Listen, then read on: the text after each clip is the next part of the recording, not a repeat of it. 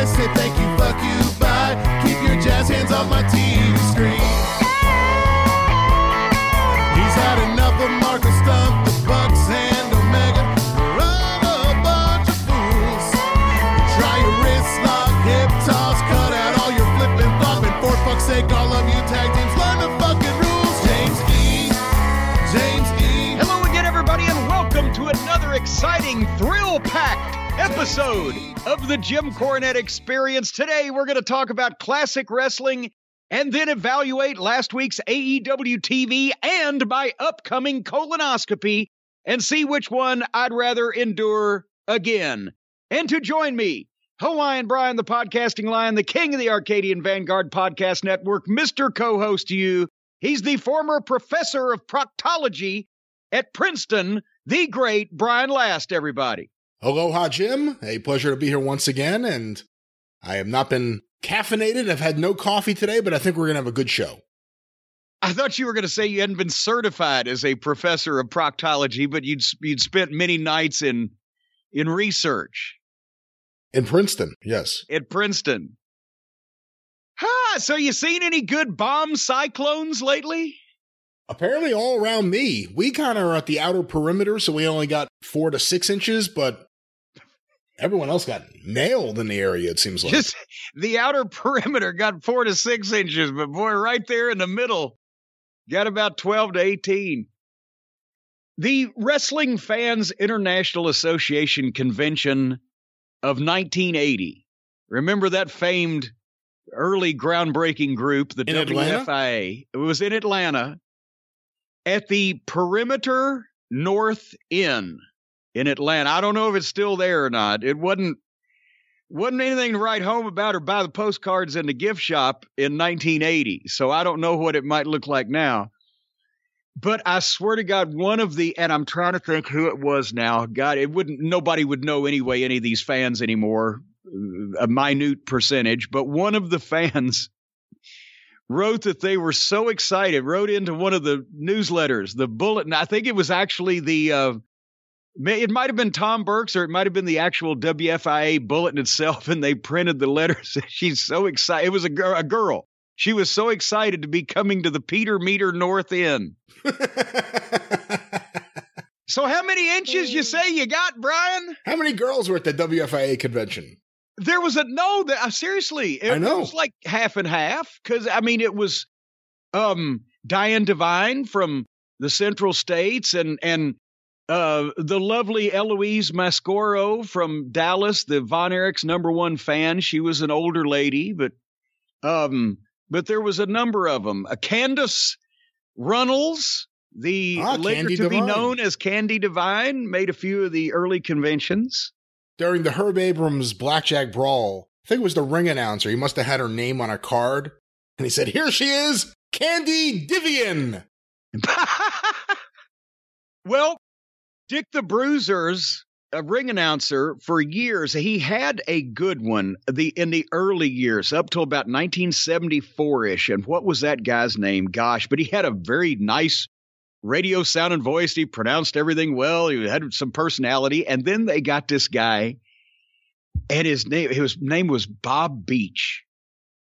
And I don't know, maybe it was a political appointment by the commission, or maybe just somebody's car dealer or good friend. But this guy, he didn't have the delivery of a ring announcer, nor apparently the eyesight or reading capability of a normal human being. And he would butcher, and especially Bruiser had some of the Hispanic talent like El Bracero, Jose Martinez, and, which would get mangled. But the worst one ever, when Dominic DeNucci came to work for Bruiser in Indianapolis, I think it was 1976. He introduced him on his first night in his debut as from whatever part of Italy, D'Amica DiMunci. And there wasn't any editing back then in television in those days. But anyway, we got shitty weather, Brian. Shitty weather all around. I'll have you know that this morning, when I looked out the window for the first time here at the castle, it was 6 degrees. and we got more snow. We're not getting heavy snows. We just get like an inch or an inch and a half, and then it barely starts to go, and then here comes some more, and it's all slushy and it's cold. But how is Swami? How is Swami adapting to, how big is a dog is Swami? How tall would you say Swami stands? I have no idea. He's about 8 pounds, 9 pounds. So he's half the size of Harley. Yeah, maybe a foot tall. I don't even know. So how is Swami dealing with the snow? He kind of likes the snow. He kind of likes the opportunity to just pee and shit wherever he wants in the middle of the driveway or whatever. Places we can't complain about because we really don't want to be out there walking him either. So he's fine. But but the snow is as tall as he is in some cases then. Not over here right now. Right now we have about 4 to 6 inches on the outer perimeter of the storm. So he's okay. Okay, but now here's the thing. Harley, well, depending on the size of the dog or the breed of the dog, Harley is bigger poundage, but I don't know that Harley stands any higher. She's probably longer, but her legs are only 6 inches long, and she gets out in 4 inches of snow and her fur's dragging it, and then she likes to dig her nose in like Pacino and Scarface and come up with all the,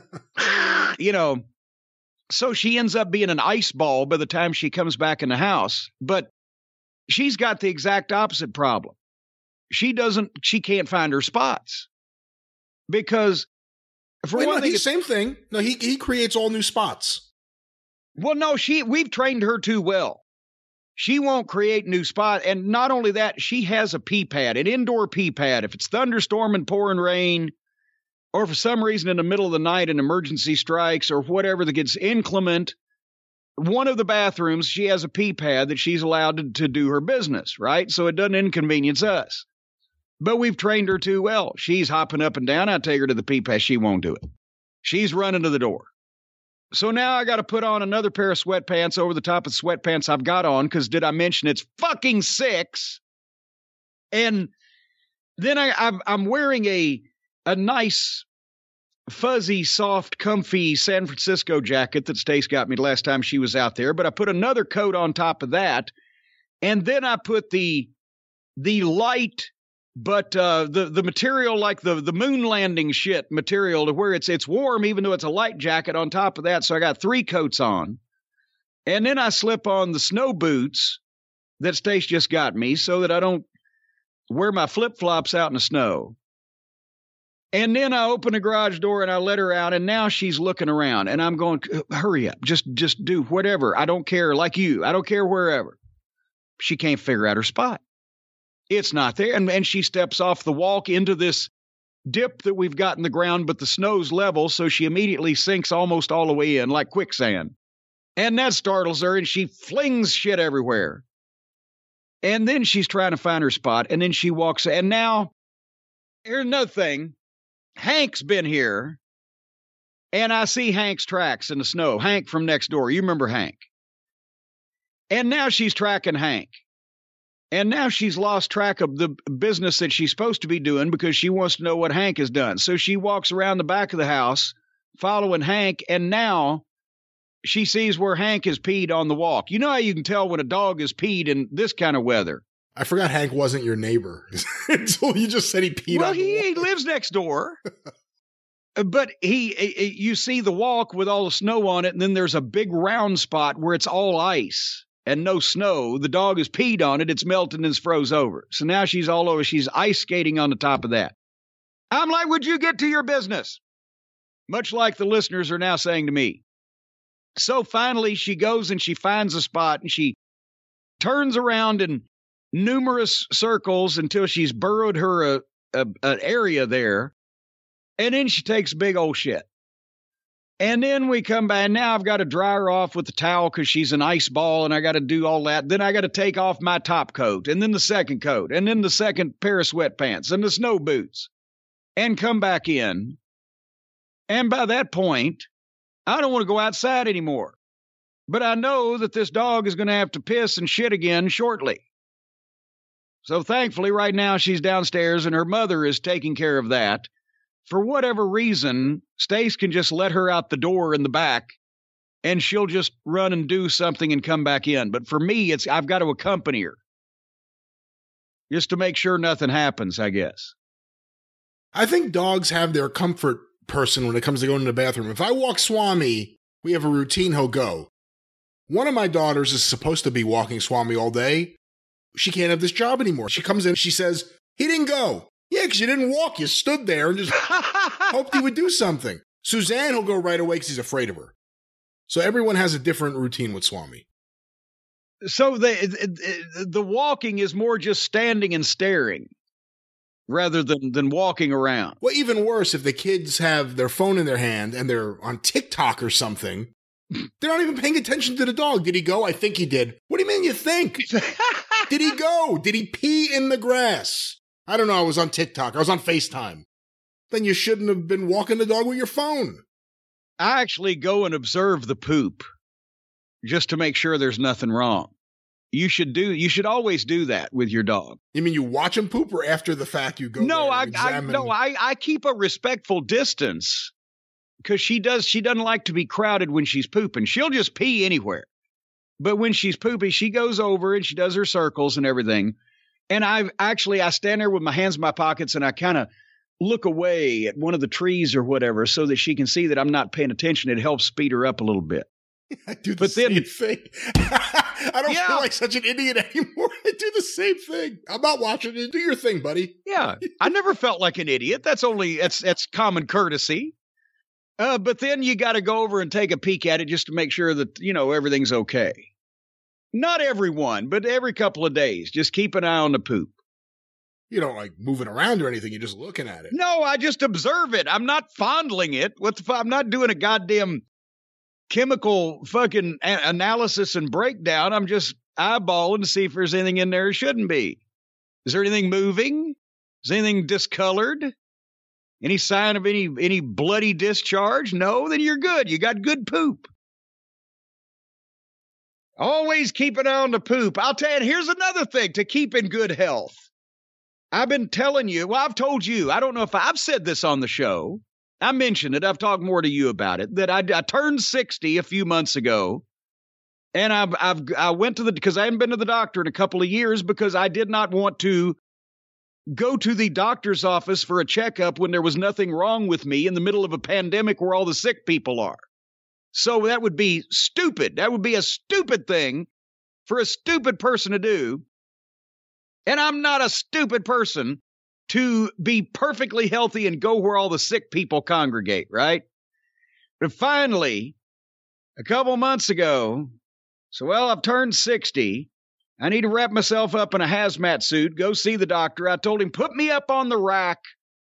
Give me any kind of test that I should have because I'm 60 years old. There's got to be something wrong with me, right? Because I've mentioned this before. There's always, what the fuck is wrong with? There's got to be something, but nobody's finding it, right? So now the results are in, Brian. I got some bad news for everybody. I'm in perfect health. Again. They can't find anything wrong. I can hear now people are sobbing. They're breaking down into tears. They're calling loved ones to try to commiserate. Cornette's healthy. There's nothing the matter with him that they can find. I need to lower my cholesterol 5 points. I'm not even ribbing. My cholesterol is 4 points high. And because think about this. And now I've realized more than ever that it's not lifestyle, it's not personal habits, it's your exposure to other human organisms that determines your health or lack thereof, right? Think about this. For 40 years in the wrestling business, from the time I was a mid-teenager, erratic sleep patterns, coming in anywhere from midnight to 4 or 5 in the morning after shows, sleeping the next day till an hour before you have to get up and leave again to get in the car to go somewhere. Sometimes going for days with very little sleep, and then other times binge sleeping. Even just a few years ago, I was talking to you about my trips and travails on these trips to the Northeast or the Midwest or whatever. Binge eating, because you go 18 hours stuck in these buildings. You get out at 3 o'clock in the morning, eating microwave cheeseburgers in the hotel room, right? Stress, catching colds. Oh, I'm sick. Can't talk. I'm snotty. I feel like shit. I've done announcing and blown my voice out. It wasn't the wrestling business, Brian. It was the human race. Since I have withdrawn from all of these things and have not been exposed to these people, my weight is 195 pounds. It hadn't fluctuated 5 pounds in the past 2 years. I have not had one cold. For the first time in my life, I sleep regularly 8 to 9 hours a night, 9 p.m. to 6 a.m. They gave me an EKG. The heart's fine. I've had that treadmill stress test. I've told this story my last year working for Ring of Honor. And I was getting the chest pains and the tightness. I'm like, oh my God, I'm going to have a heart attack. And they put me on the treadmill and do the thing. And they said, no, you don't have any blockages. I said, what's the matter? I said, you're a fucking fat fuck and you're stressed out. And remember, every 5 years, I would go on a diet and lose 40 or 50 pounds. But then it would be necessary again 5 years later because I'd gained all that back. And I've had cameras shoved down my throat. I've had the lung scan. I've had the blood work. I've had all my vaccinations.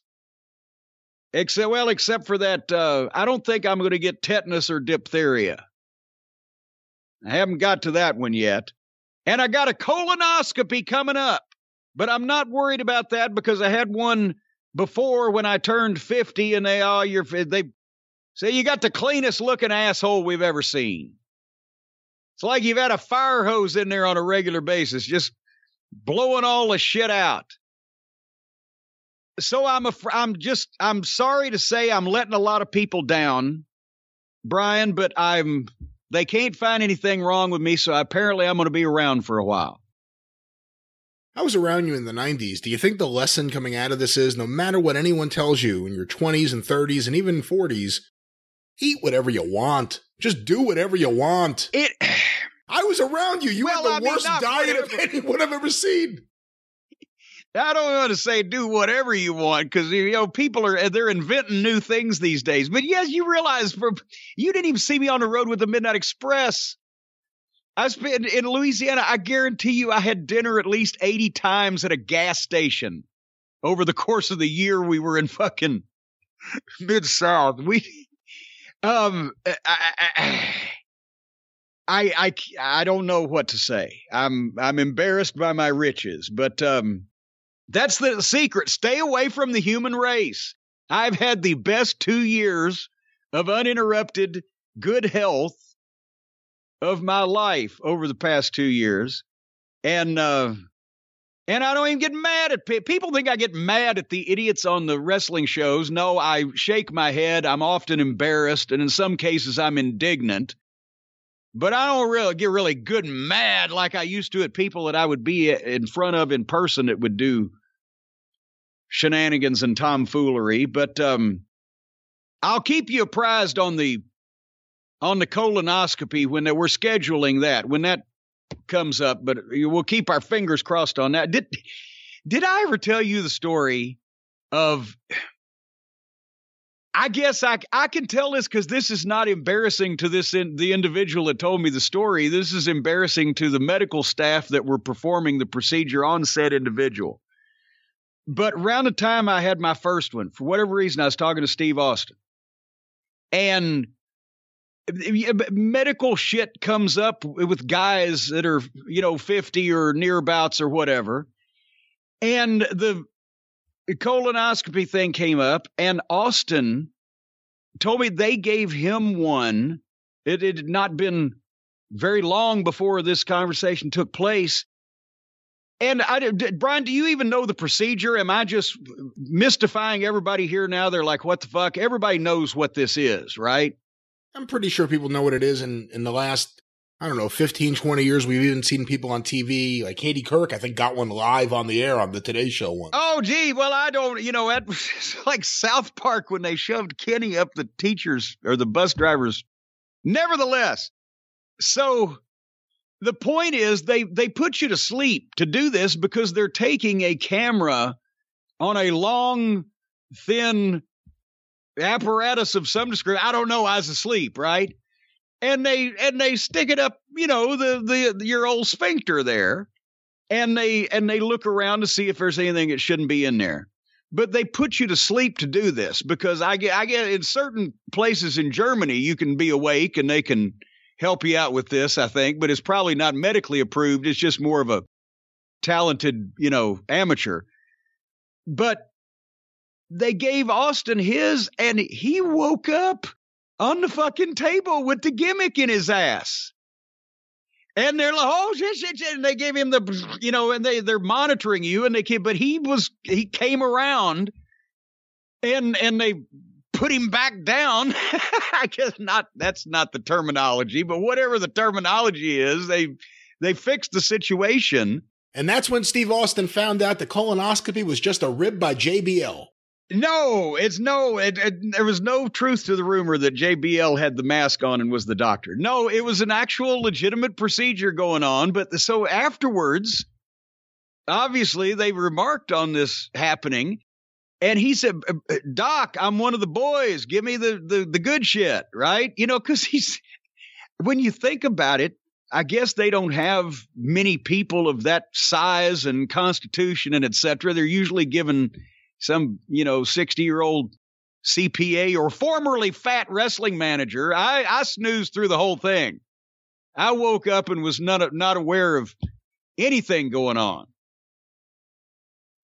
But anyway, I don't mean to embarrass Steve with that one, but hey, I'm one of the boys. Give me the good shit. Speaking of giving me the good shit, thank you. Charlie from Starkville, Mississippi sent me a belated Christmas present. I'm not going to embarrass him further by fawning over what it was, but I appreciate it. But you see, Brian, these alliances that you've been forming and whatever this under the table deal you've had with Charlie on your show, The Drive-Thru. Well, I want you to, he's playing both sides here. He's intending on staying a personality with the program in one way or another. Just watch out for that. We'll see what happens, Charlie. We'll see how many questions get asked here on The Experience, the show you favor, it appears. Well, we didn't say he favored it, but it would only be a natural emotion because, after all, it's my show. But anyway, I have some other listener emails and letters. Would you care to hear them? Because the people have been talking lately, and I've actually had time to go through and clean this stuff up and listen, or read the emails. Actually, the first one is not an email, Brian, I'll have you know. It is a letter.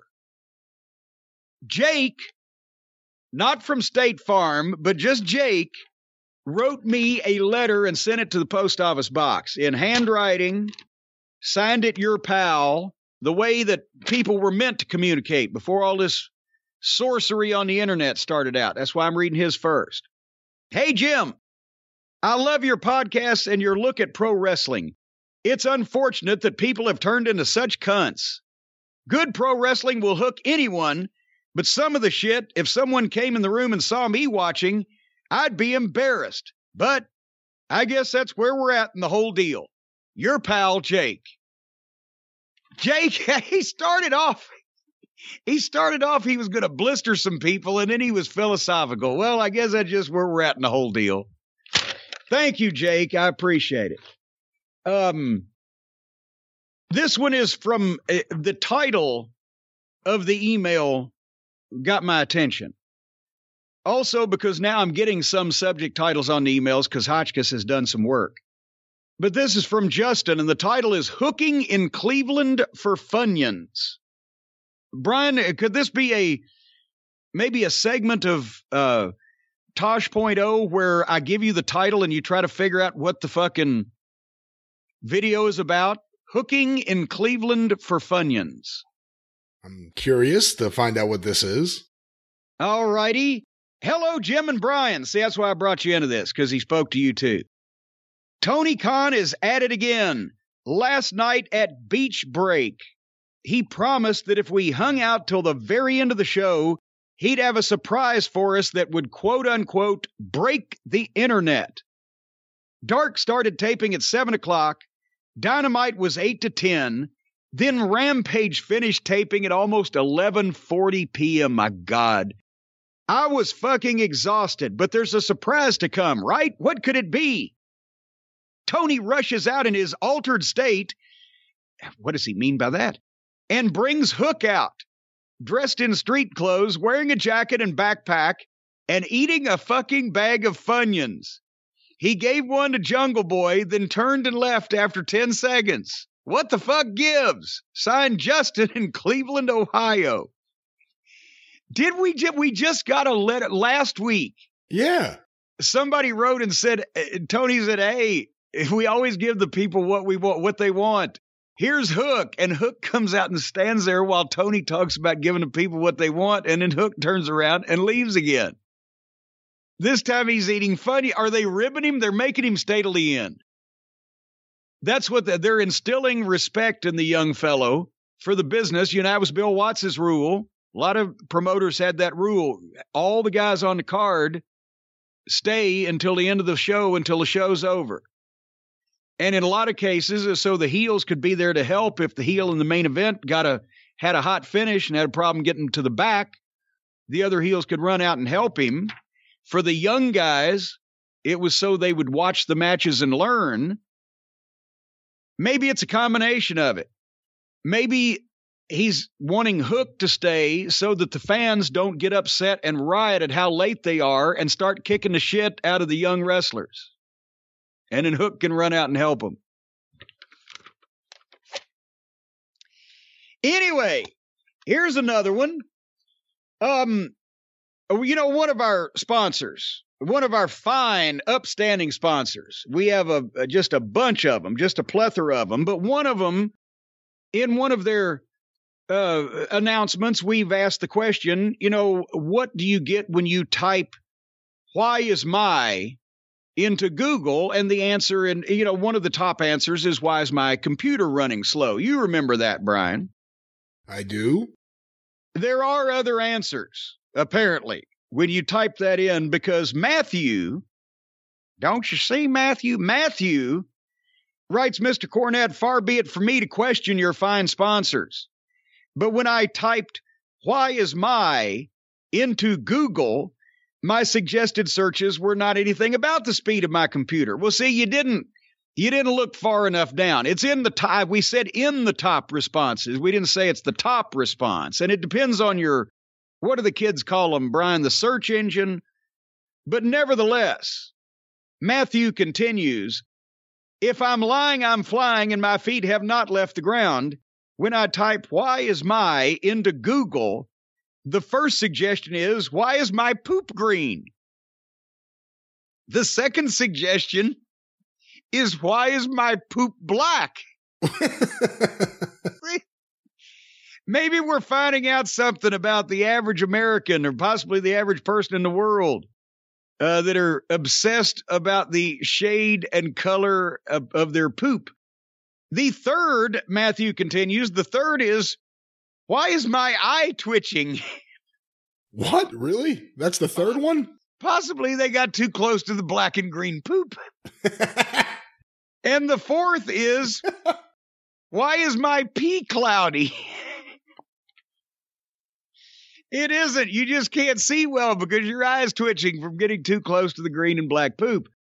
Matthew continues, I have the screen capture to prove all of this.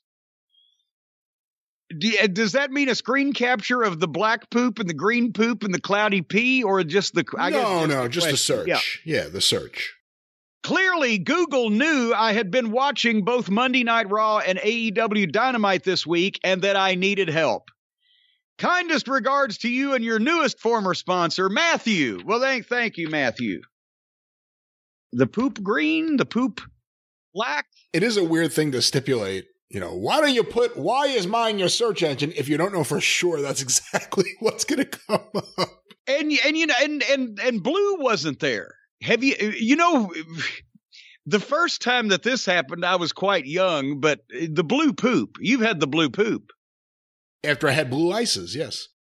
Well, birthday cake is where I was going. I guess that's one of those northern things. They put food coloring in the ice up there, don't they? Boy, that's thrilling. Italian ices are one of the greatest things ever invented. Yeah, but it don't hang on to a 12-inch fucking 2-layer fucking birthday cake with buttercream icing, including plenty of blue food coloring, and you eat that dad with a knife and fork all to your neck all by yourself, and you'll shit blue for about 3 days. And it's a little smeary too. You could finger paint with that shit by the time. It's got to be the buttercream frosting. Oh, that's the best kind. Did I ever tell you the story when Jim Ross turned my piss red? I have no idea what you're talking about. No. Well, for whatever, I know what it was, because you remember the story of when JR had passed, he told this publicly, he passed a kidney stone during wasn't it the Great American Bash pay-per-view? It was one of the pay-per-views in Baltimore at the arena. During a pre-tape segment, he ran to the back and pissed out, and I've never done this, but apparently it is the last thing from comfortable, pissed out his kidney stone or whatever, and fucking off he went, right back to the show. And, well, this was in the WWF. This was like 1996. This was a few years later, but apparently he had these pills that he'd been prescribed if you had a urinary tract any issue or whatever. I can't remember what the specific, it's been almost 30 years. But the point is, I had mentioned to him, I said, God damn. I said, I got a little fucking sting going on when I'm pissing. I hope I'm not getting some kind of urinary tract infection. And he's, well, here, I got these gimmicks for that, right? It'll prevent you from having that. It's apparently something to do with cranberry juice is good for this, right? The cranberry extract or whatever. I don't fucking know. But long story short, he said, okay, I'll take one of those. And I'm continuing on about my day in the building. We're at Raw. This has been after the production meeting. And a few minutes later, I go in to take a piss. And goddamn, I'm pissing. It's red. I think, holy shit. I'm bleeding something. What the fuck? Oh my God. And I'm fucking panicked, right? Because I've already mentioned that I'm medical phobic. And now I think I'm bleeding to death through my dick. And I got to find JR. Because I think the pill. I got to find JR. And JR's in fucking Vince's office. And I knock on the door and I open the door. And they look up and I said, JR, I don't need anything if you can just answer one question.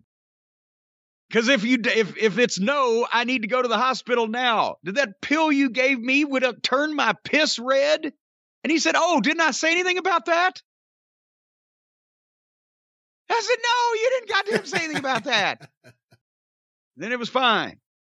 Vince was there for this whole conversation? Well, it wasn't anything unusual. But he just looked back down at his book. Anyway, I have one more email. This was brought a tickle to my tainted heart. This is from Gary from El Paso, Texas. And Gary wrote, my cousin was a delivery driver for Domino's Pizza in the 80s. He had a delivery for 12 pizzas of assorted varieties and toppings to the El Paso Marriott. He said he took this late order of 12 pizzas, was expecting to deliver these to a hotel party of some sort, and he knocks on the door, and the person that answered the door was none other than the great Bobby the Brain Heenan. And towering behind him was none other than Andre the Giant. He said they were both very polite. They left him a generous tip. I don't know how much it was, but I'm assuming $20 to $50 in the late 80s would have been considered generous. I think you're probably more on the track of $20 there. $50 would have, I think Bobby would have snatched it from Andre and slipped it back in his own pocket. He also mentioned that it appeared to be just the Brain and Andre in the room and he saw no sign of anybody else. How many of these pizzas do you think Andre ate out of the 12? Do you think the brain polished off one himself? How much would a generous tip from the brain and Andre have looked like in your opinion? Again, I think probably $20 was more on the order there. But yes, Bobby, of course, could eat. And I would eat many nights an entire pizza. Not like it's a goddamn, hard thing to do. But the other 11, Brian, I would have to think Andre could certainly go through, 8, 9? Maybe he got a couple of extra for breakfast in the morning. Didn't say what size pizza. Domino's has different sizes of the pizzas. Well, I don't think they're going to fuck around with any, personal pan pizza or anything. They were probably either large or extra large. And naturally, Andre eats the crust, you would say, right? Well, no, I don't. Have you seen it? You've seen pictures of Andre's teeth. Maybe he wouldn't like the crust anyway. But if he might be a member of the Pizza Bones fraternity that eats all the juicy goodness of the toppings and then leaves the dry, crispy, stale bread for the pizza bones. Interesting. So your fraternity's named after what you won't eat. The fraternity of the pizza boners. The pizza boners. Yeah, there you go. The pizza boners. We'll fuck that pizza up. You certainly will. You're certainly ruining that pizza. But no, it's not.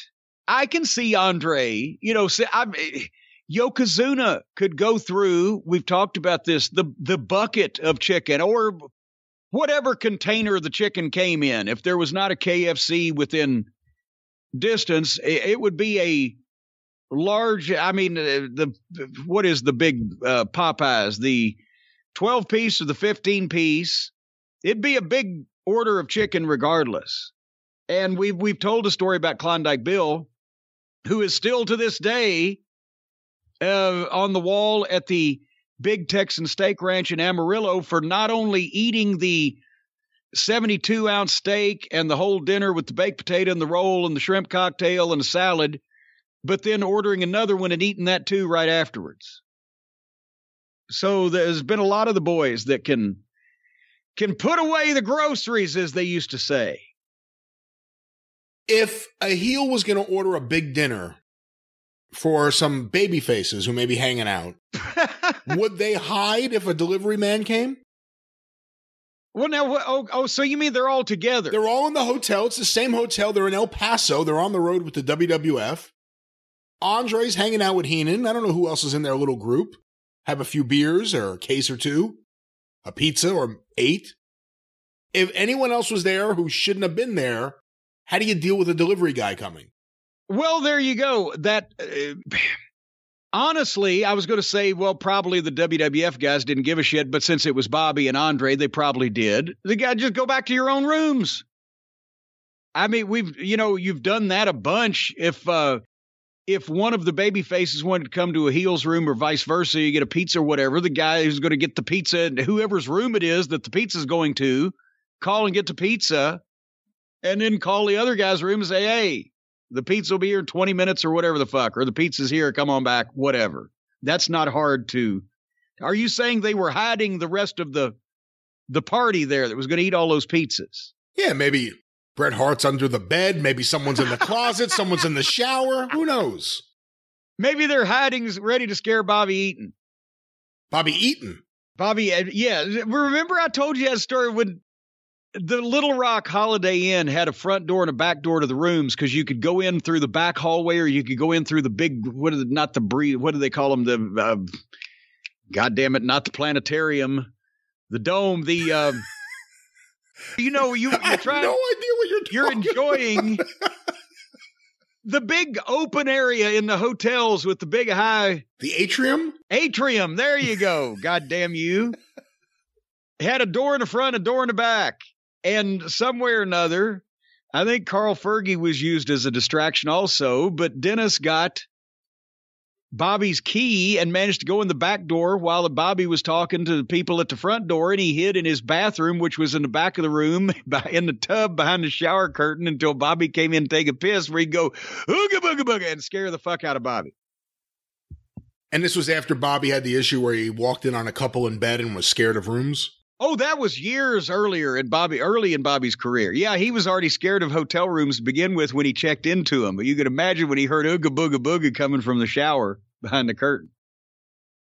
But where were we going with that?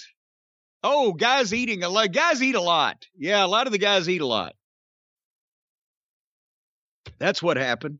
All right. All righty. Anyway, speaking of eating a lot, you're gonna just chew this up and swallow it right down, folks. It's time again, that time of year. The St. Valentine's Day Massa Cameos are going on sale Sunday, February the 6th at noon Eastern time. I've already gotten with Hotchkiss. We've set aside 2 recording days that following week to fulfill these. So we're not limiting the number. We're basically going to take all that we can fill in the 2 days that week. So they usually go quickly right off the bat. So I would advise you to get in early, but you can go to JimCornette.com and click on the button on the homepage that says Cameos, and it takes you right to my page. And again, that's Sunday, February 6th at noon Eastern. Give your sweetie a kissin' or a cussin', whichever they deserve, for Valentine's Day with these. I would go ahead and say highly praised. Okay, the 4-star reviews or 5, however many is the best. I guess they're on the Meltzer scale. You get 5 stars. Well, now he's got 7. So it's a 5-star ratings. I got a bunch of 5-star ratings. They're highly rated. And if I learn to speak anybody Japanese, could get a 5-star rating nowadays. It's well, no big now, deal. if I learned to speak Japanese, go to the Tokyo Dome, I'd get 7 stars for the cameos. And also, by the way, we've been praising, but that again, Sunday, February 6th, noon Eastern, cameos. They'll be on sale for all the people who cuss me when they can't get one. And then I advertise these things, and then they miss it, and then they yell at me again. But also on the shiny new JimCornette.com, we neglect to mention this a lot. There's a Patreon button on the homepage. You can click on the Patreon page, because I've had people on Twitter still, even though we say this a lot. How do I get on that there Patreon thing? Where you can listen to all of the experiences and drive-thrus from issue number 1, the origin stories, all the way through. Where are we at now, Brian? 2017, 2018, they're about to be 2018, yes. About to be. They say we're behind the times. We're only 4 years behind the times. It's about to be 2018. I can't wait to celebrate. But yes, you can just click on the Patreon button, and it takes you right to the Patreon page at JimCornette.com. It'll do everything. We get a lot of people asking about the Patreon. My other favorite is, how do I send in a question for the drive-thru? Maybe listen to the drive-thru at the beginning of every single question, and you would know. Well, now, how do I keep an idiot in suspense? I'll tell you tomorrow. Now you've left that dangling, and for the people who are not currently listening to the drive-thru, they're going to stop listening to this show and go listen to the drive-thru to try to find out how to send a question in. Just tell them. CornyDriveThru@gmail.com. See, was that hard? No. Of course it was. Speaking of hard, also, this came up. We were talking earlier, and it was a clip on YouTube also that's been highly viewed, about Robert Gibson's physical attribute, about his little Johnson, his little brother there, that he could wrap it around his wrist like a wristwatch and check the time. I've also been reminded by somebody who apparently knows him, at least on a passing basis, that he can also put his dick in a top wrist lock. Hello? I don't know what to say to that. You know what I'm talking about, the old top wrist lock deal. He takes the head and puts it over the right arm and grabs his left wrist. It's amazing. Anyway, Speaking of my slick and fancy new website, yeah, I have talked to Hotchkiss also, and Fanny and Felcher are raring to go, and they've got some equipment put together, and the Cornette's Collectibles store at JimCornette.com will be reopening on Saturday, February the 12th. If you've been waiting on getting T-shirts, wait no longer. They will be on sale. Autographed pictures, Cult of Cornette membership certificates, the classic wrestling DVDs, and signed copies of Behind the Curtain, my soon-to-be award-winning, soon as somebody nominates it, graphic novel that's sold so many copies. They will all be on sale on Saturday, February 12th. And once again, we said there's no reason to get jumpy here. Nothing of those things are going to sell out and be gone forever immediately, so you don't need to slam poor Fanny and Felcher. But I would advise you and encourage you over the last couple of weeks of the month of February, if you've been wanting to get that T-shirt or the certificate or whatever, jump in. Now's the time. You will have a very short waiting period. We're going to be turning these things around quickly with all the help, hopefully. And I know everybody's saying, what about the action figures? There's some of the Christmas variant action figure that are left. And those, I think 300 and something, will be going on sale sometime in early March so that we can make sure that the people that missed out on those get a chance at those.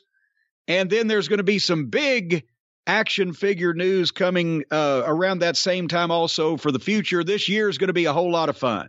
So there's all the plugs, Brian. Did we get everything in?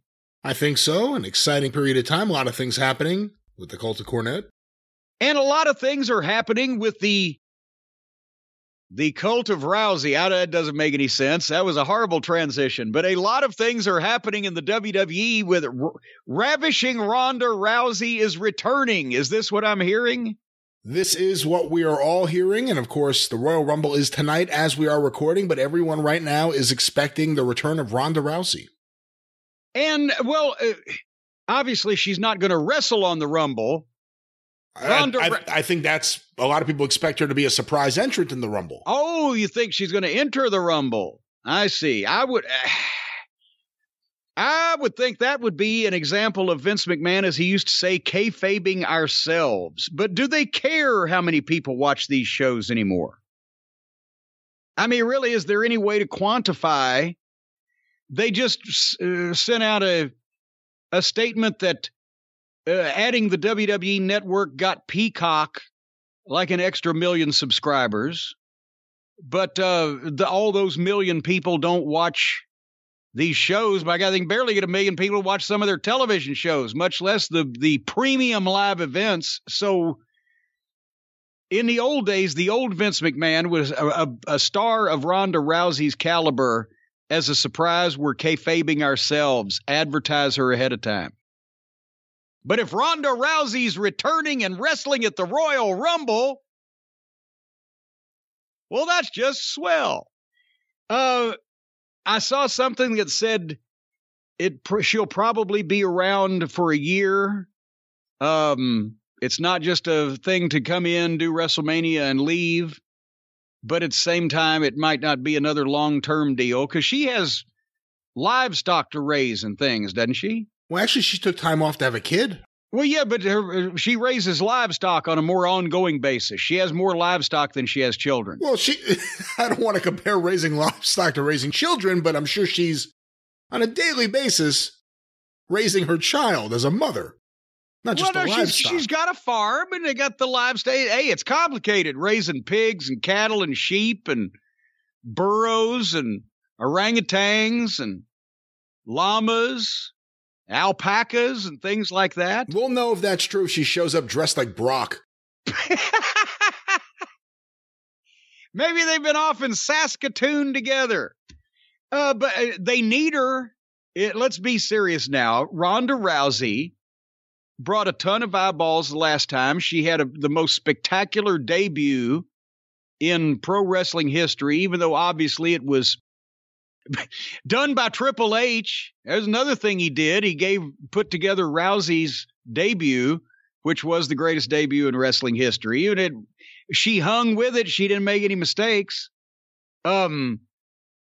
She had a short, run as relates to her name value. As she left to go have a kid, it wasn't like they ran out of things for her to do and that people got tired of her. So she kind of left on top, as I recall.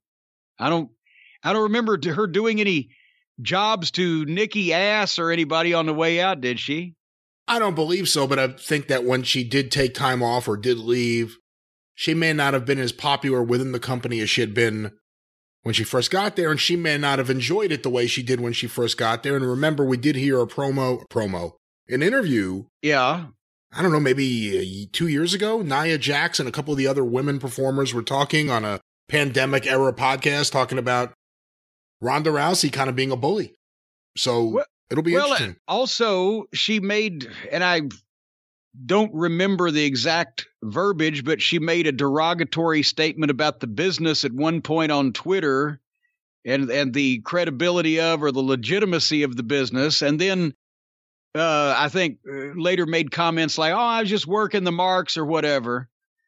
But the point is, she's a celebrity and she will put attention and eyeballs. I don't know if you could even say she'll sell tickets anymore, because do they even sell, they sell the same amount of tickets just because it's WrestleMania or just because it's the Royal Rumble.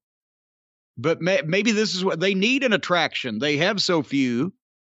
And, isn't it funny, Brian, that the biggest gate box office attractions in wrestling over the past few years on the male and female side have been the people that the fans know are actually legitimate instead of a bunch of fucking entertainers? Ronda Rousey and Brock Lesnar. It's almost like there's something to that.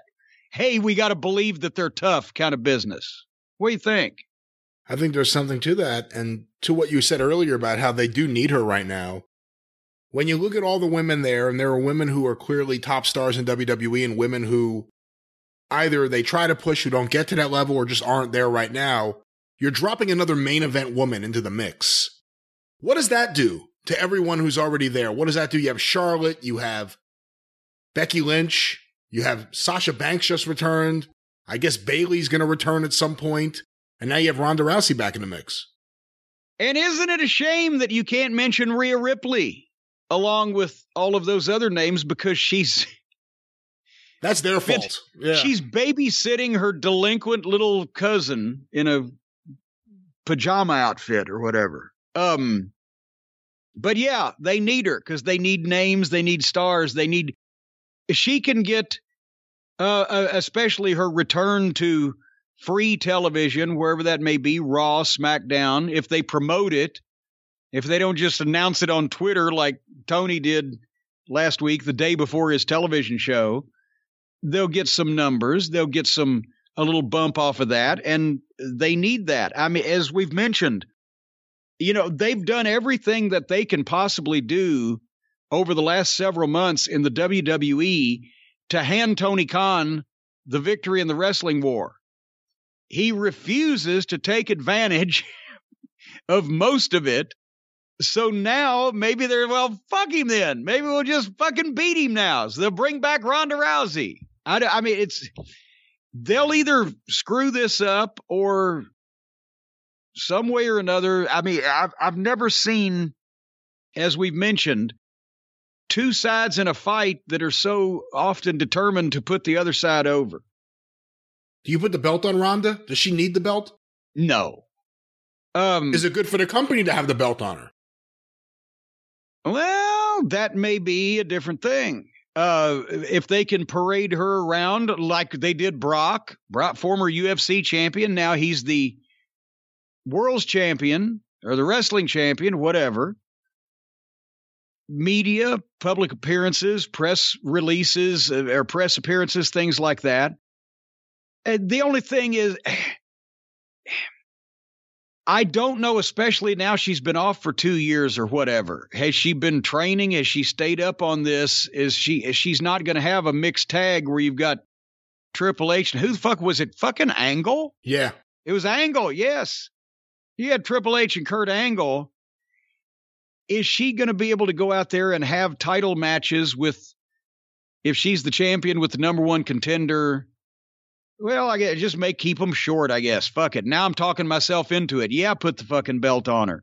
Because none of the other girls besides Charlotte, Becky, and Sasha mean anything, and they've all three had the fucking belt. So shake it up a little bit. Yeah, bring her back, put the fucking thing on her. As long as you make sure you've got a way to get it off of her and she doesn't mind dropping it. Because then you'd have to bring fucking Mildred Burke back to fucking shoot with her if she didn't want to. But, I guess, Brian, we shouldn't question whether Ronda's, going to have ring rust or whatever, because after all, she's a multi-millionaire sports celebrity. She's made a ton of money. I'm sure they paid her a nickel 95 or two in the WWE. She can afford out there, what do they call it? Browsy acres?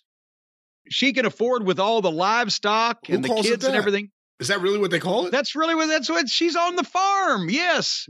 She married Travis Brown. How do you know so much about her farm life? Browsy acres. I've never heard any of this. I didn't know. Oh, yeah. She milks the goats and feeds the goats the milk that she milks from the goats and the Jell-O pudding and does all that stuff out at Browsy Acres. She's probably got enough money that she has installed her own training center.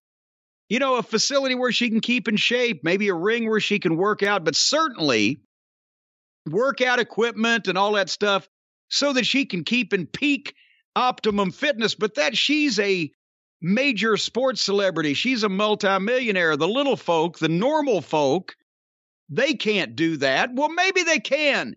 Folks, if you want to work out at home, but you don't want to spend any money, well, if you don't want to spend any money, take a rope out to a tree and tie it around there and tug on it, because that's all you're going to get. But if you want the affordable way to get the workout equipment, the workout community, and an instructor's motivation right in the comfort and privacy of your own home, well, right now, I got the answer for you. Our friends at Echelon. That's, by the way, for those grammatically challenged, Echelon, Echelon, as in the upper echelon, because that's where these folks are, in the upper echelon of fitness equipment. Echelon Fitness's fitness app provides you thousands of live and on-demand classes with great music from your favorite artists like Beethoven and Brahms and Bruce Springsteen. Whoa. And what? That's a bit of a jump. Well, I don't know. They said your favorite artists. A lot of people like Beethoven. A lot of people like Bruce Springsteen.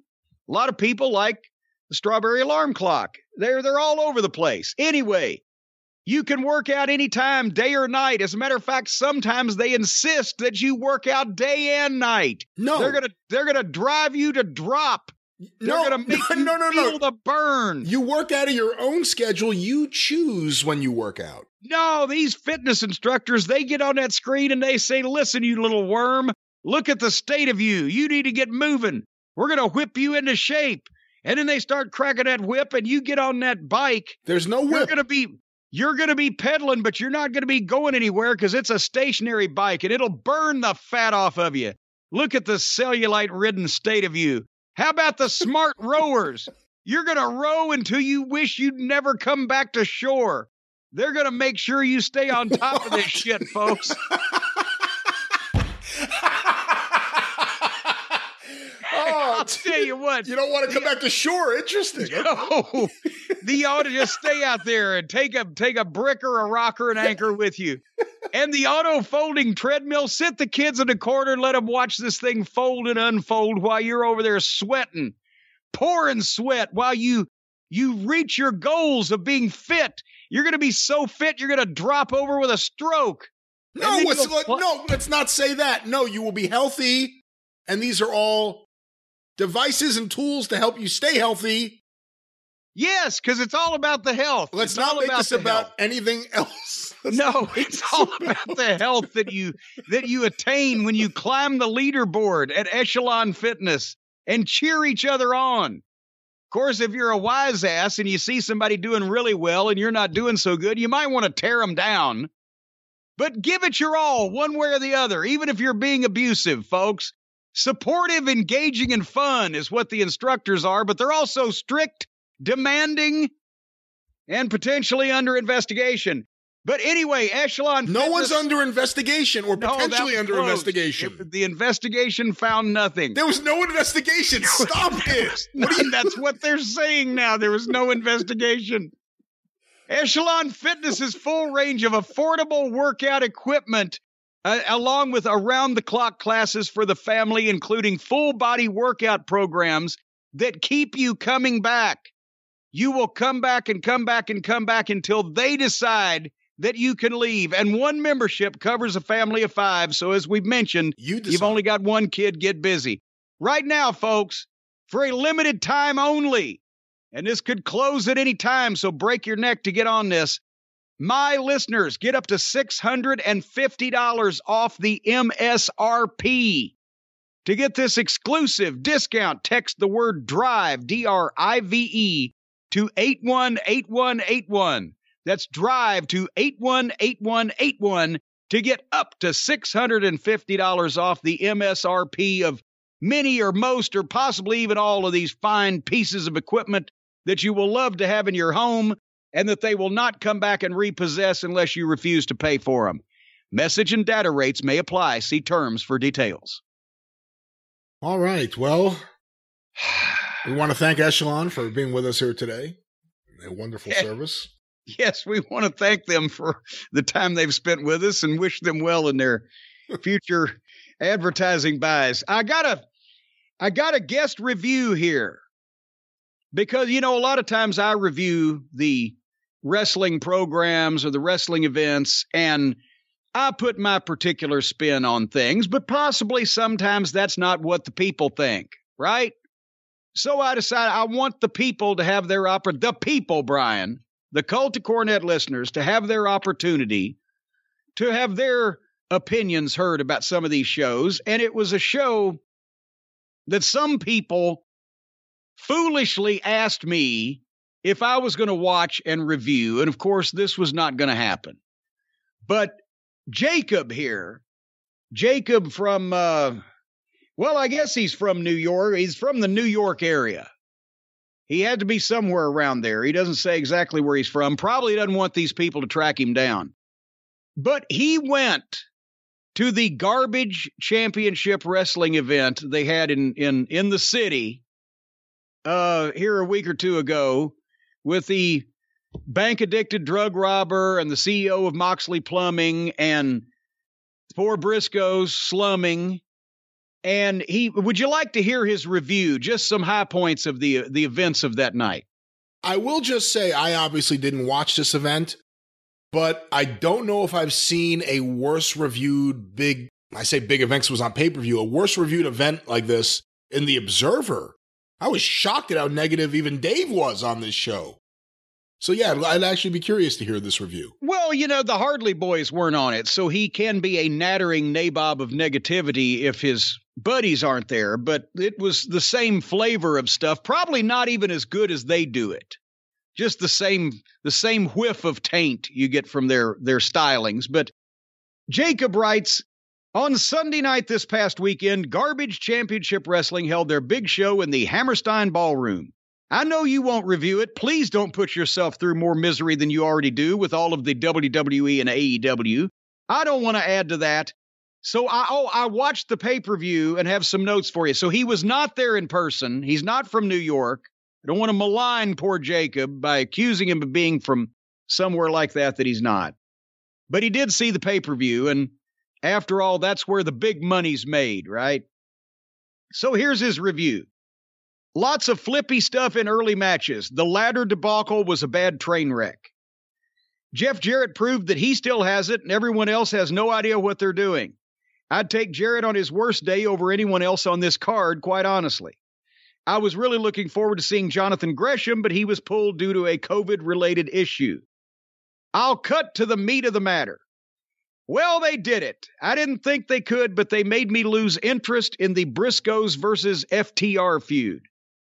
Garbage Championship Wrestling booked the Briscoe brothers to lose to the bank-addicted drug robber and a bald, fat deathmatch fuck in under 6 fucking minutes. Under 6 fucking minutes. Let's go over why this happened. They obviously ran short on time. They had Jelly Nutella and Matt Cardona go 20 minutes, not including at least 6 to 7 minutes on entrances. That may have been honestly because Jelly couldn't find the ring.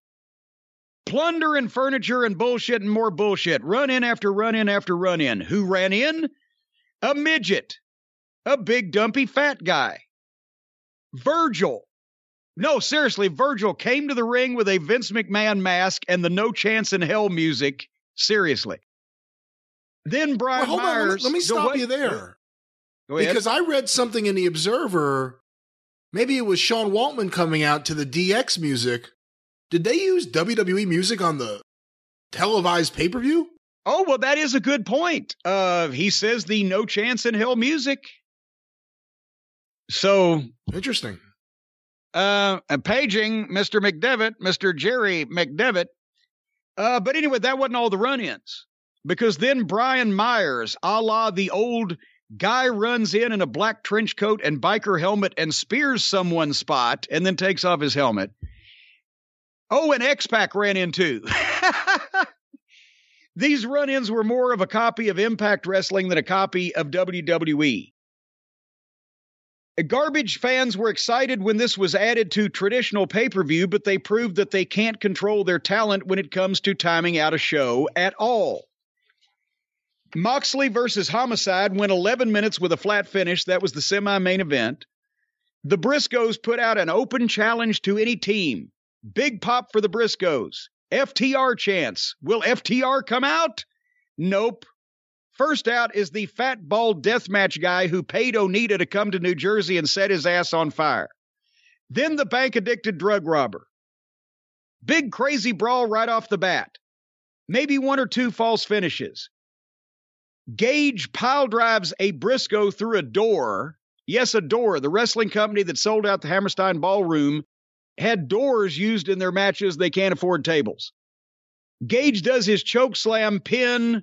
1, 2, 3, match over. Under 6 minutes, your new GCW tag team champions, the drug-addicted, meth-mouthed bank robber and his fat, bald friend. How in the ever-loving French fried titty fuck could a promoter fuck up the Briscoes? FTR wrestled the Rock and Roll Express Saturday, and the Briscoes got beat by glorified backyard deathmatch homeless-looking bums in under 6 minutes. I fucking hate when people try to play WWE and do big-time shows in big-time buildings. They fuck it up for us older fans who want something to believe in. The Briscoes and FTR are cutting heated promos, taking jabs at each other, had a pull-apart at the ROH show, and now they've shit the bed. If backyarders can beat the Briscoes in 6 minutes, then FTR should be able to beat them in 1 minute. Like Dusty Rhodes once said, don't do shit you don't know how to do. These indie companies should stay in their small rec centers and high school gyms and not try anything bigger that includes time restraints and having cards that make sense. I'm a disgruntled fan, and that's my opinion. Thank you, Jacob.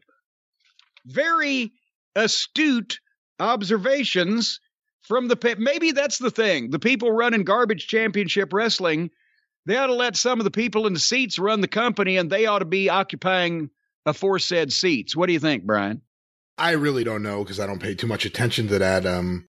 I did hear that Jeff Jarrett's match was especially awful, so it's interesting to hear him put over Jeff Jarrett in this review. But that's and there you go, because he probably had the only thing resembling a wrestling match where the heel tried to get heat and fuck up the fucking babyface and make the people mad. He was wrestling, from what I read, against a guy who tried to stick Marco Stunt's face into a dildo. Well, you can't control stuff like that. But the point I was trying to make was if the crowd that goes to see shit like this actually sees professionals that know what they're doing, it doesn't compute. And they go, oh, that match sucked. Nobody dove off the roof. Meltzer made it sound in the Observer like even the Moxley Homicide match the crowd was dead for whatever reason. The way Dave put it was he expected a loud Hammerstein crowd like we've seen for other shows, and it wasn't there for whatever reason. Well, again, that not only... It could be a reflection on the match they were seeing, or it could be a reflection on the matches they had seen. How much horse shit did they have to sit through to get to that point? Was it another one of these?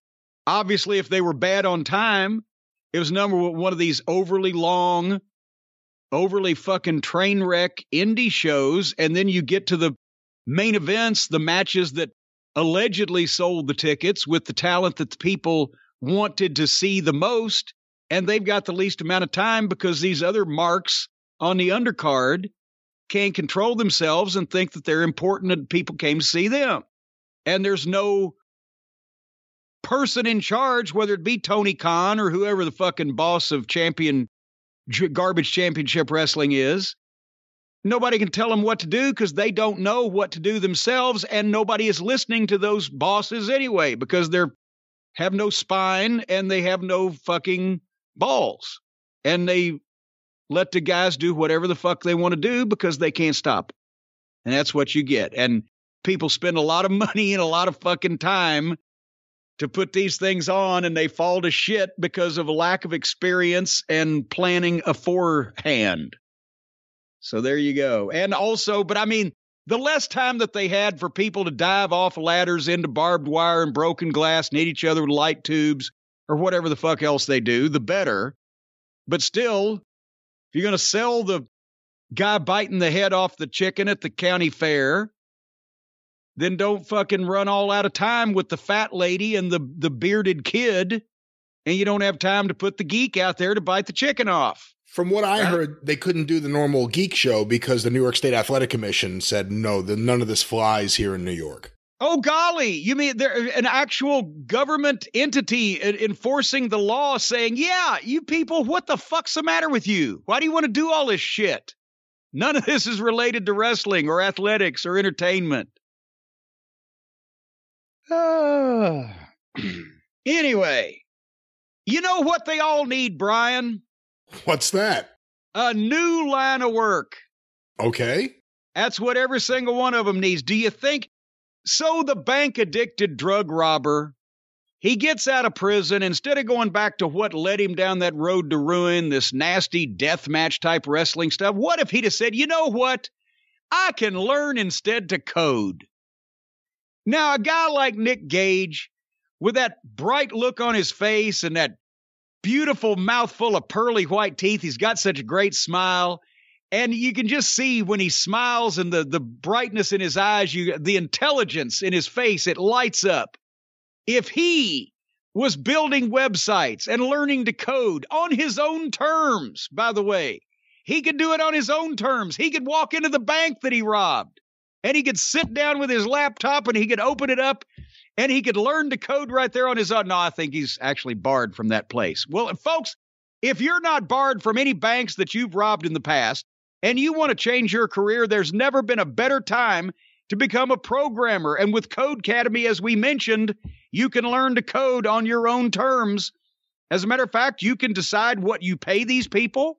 You can decide what you want to learn and what you don't want to learn. Sometimes you can tell the people at Codecademy to fuck off if they want to teach you something you're not interested in. Of course, then you'll wind up once again in the gutter somewhere in a sewer and robbing banks if you don't listen to your teachers. But nevertheless, Codecademy can help you reach your coding goals, whether you're starting from scratch, straight out of prison for robbing banks, or looking to advance from a dead-end job that you've already got.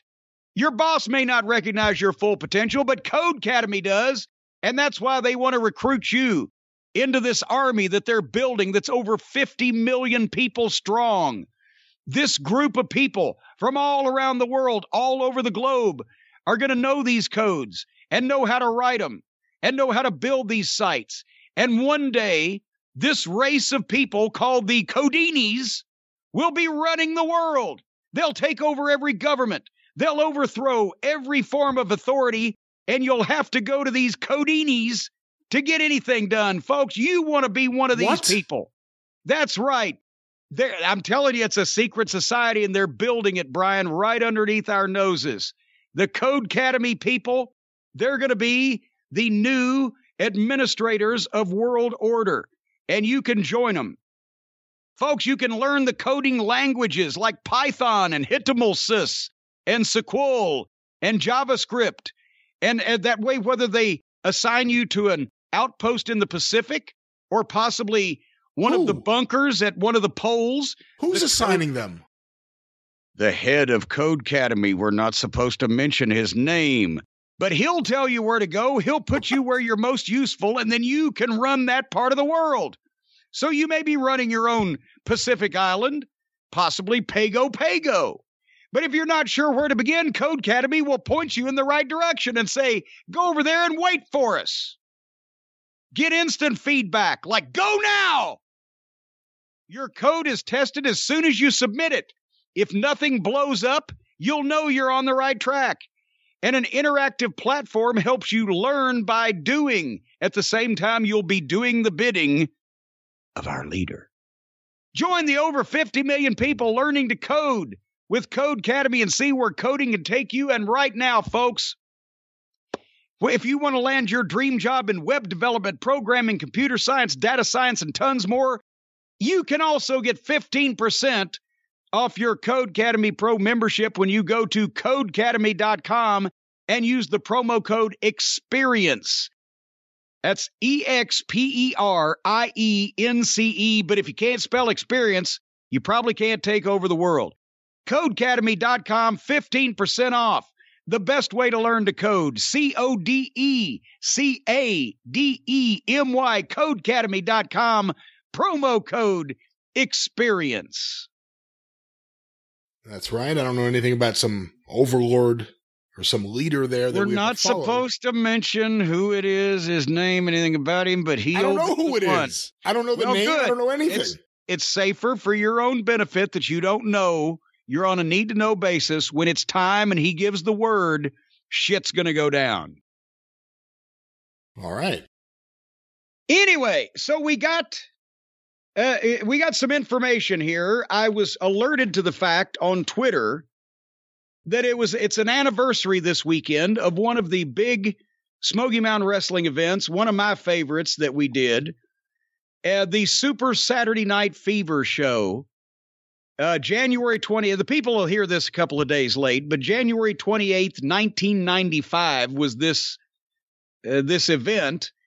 And somebody alerted me that it was the anniversary on Twitter, as I mentioned, and I looked back at the card and some of the details.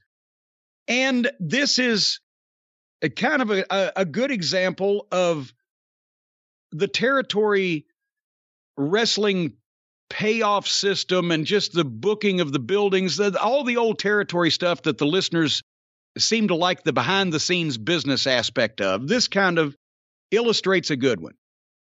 And I also have, which we're going to compare it to,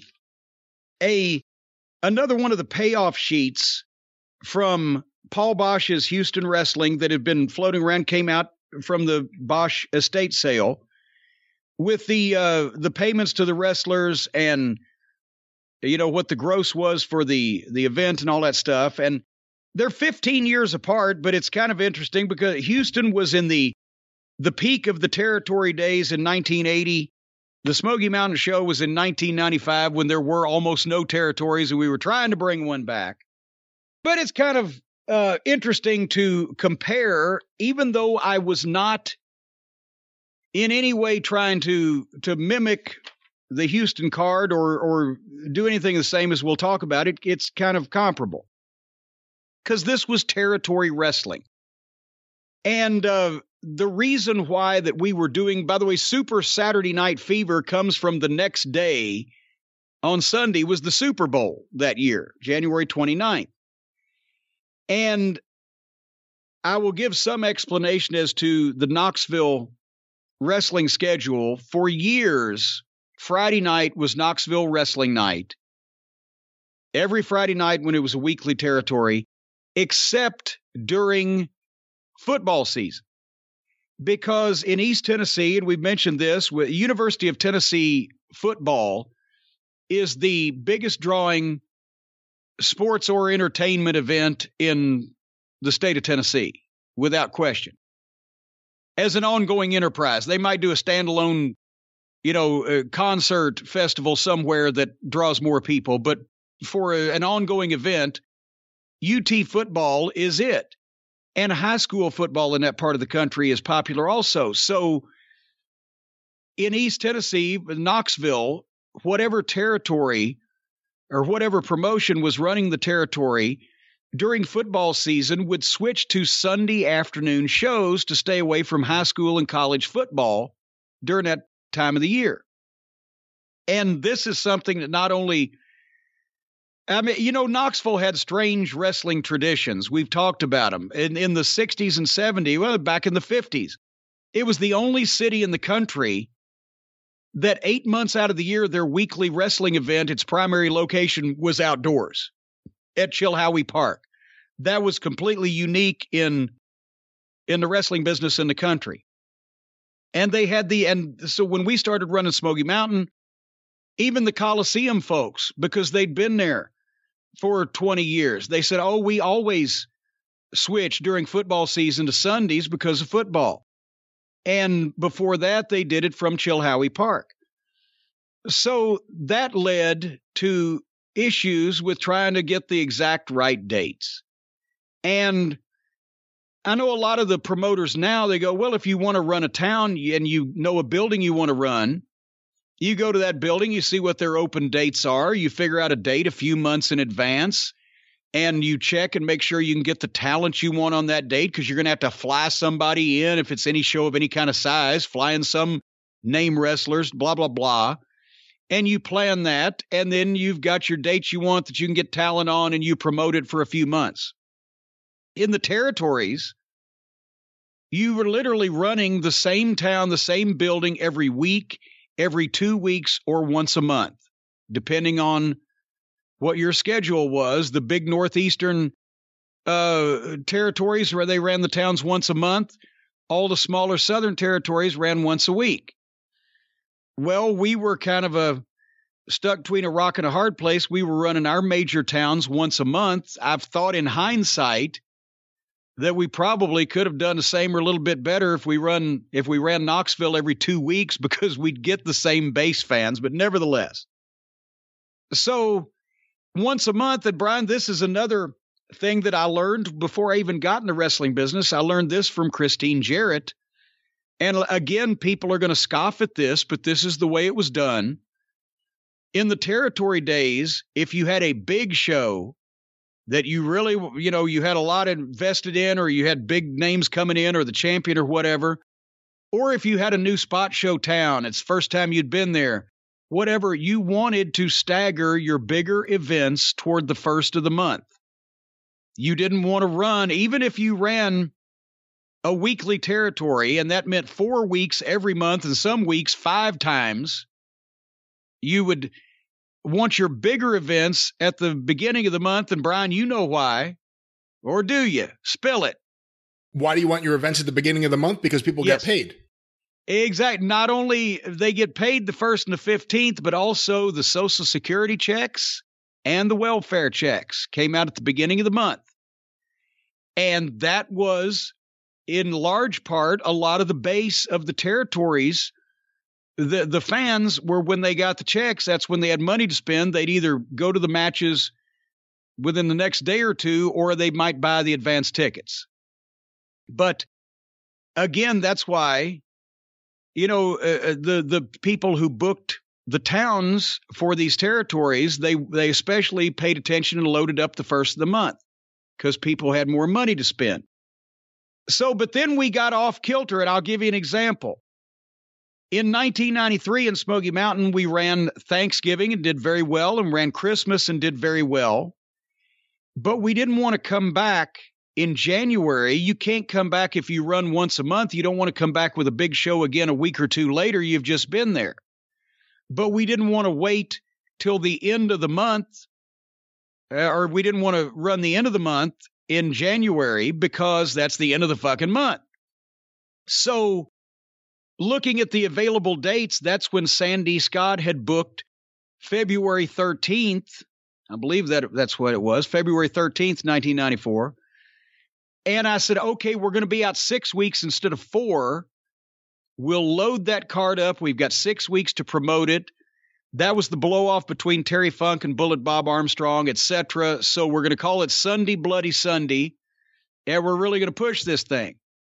And that's when, coming off of doing well on Thanksgiving and very well on Christmas, we did 4,000 people and $33,000 at the gate, our all-time record for Sunday Bloody Sunday. We've been out 6 weeks.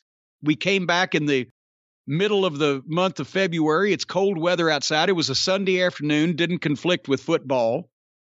And they came. So the next year, we're going to try to do the same thing. However, again, in 1994, we did good on Thanksgiving. We did good on Christmas. But months before that, we had tried to book these dates.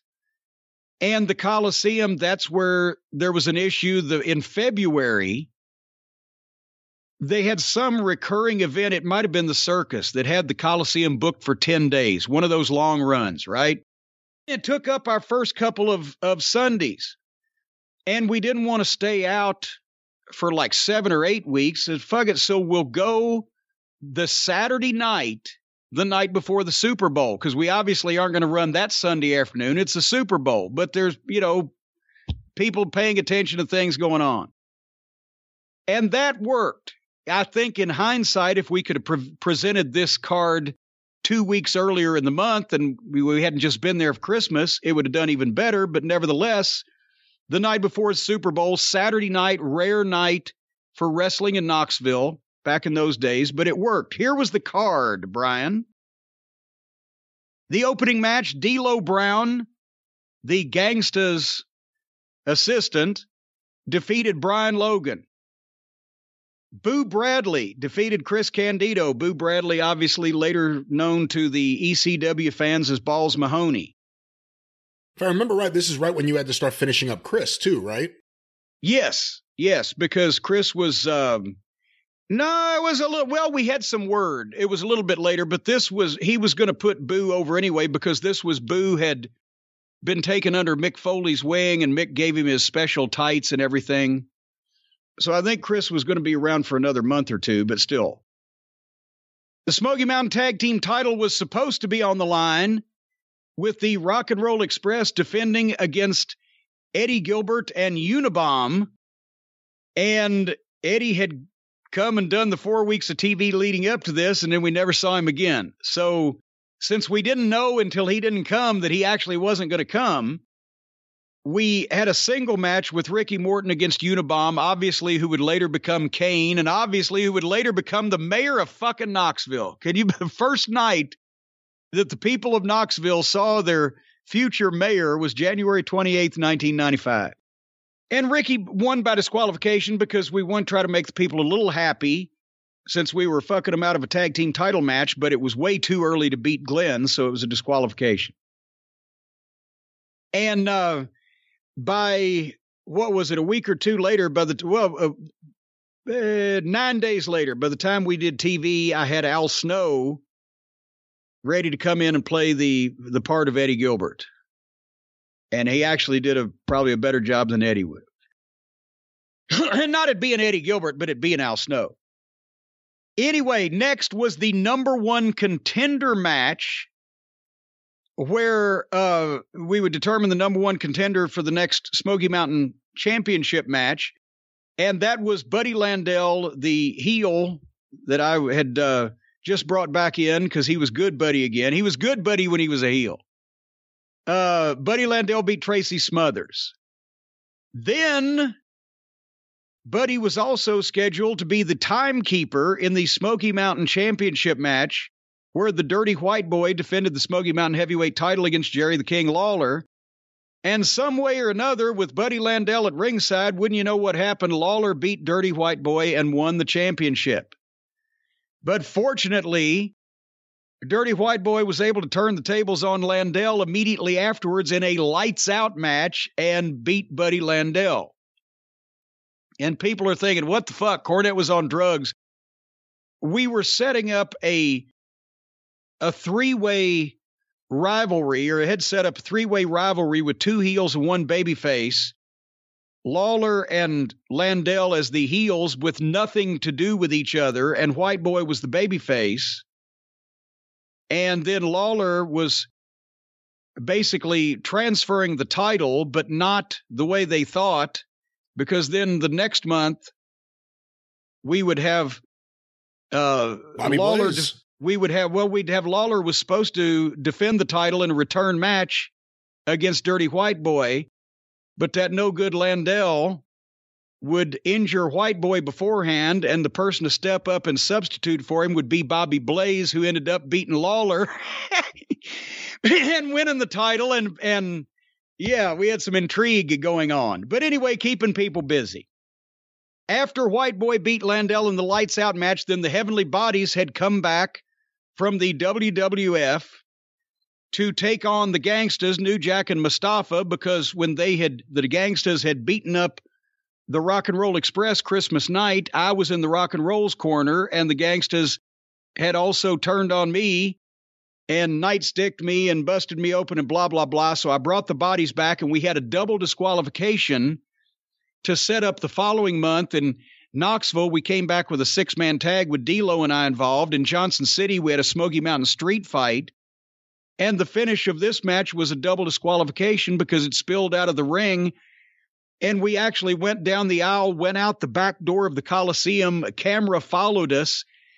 And God dang it, I can't remember what the name of the street is outside the Coliseum, but the Gangstas, dressed as they normally did, the Heavenly Bodies in their trunks with shooting stars and comets on them, and me in a pink suit waving a tennis racket, beating D'Lo Brown over the head at 10 o'clock at night on a Saturday night before the Super Bowl, came out of the back of the Knoxville Civic Coliseum, went across the road with cars coming, beating on each other, and chased them up the hill into the Marriott parking lot.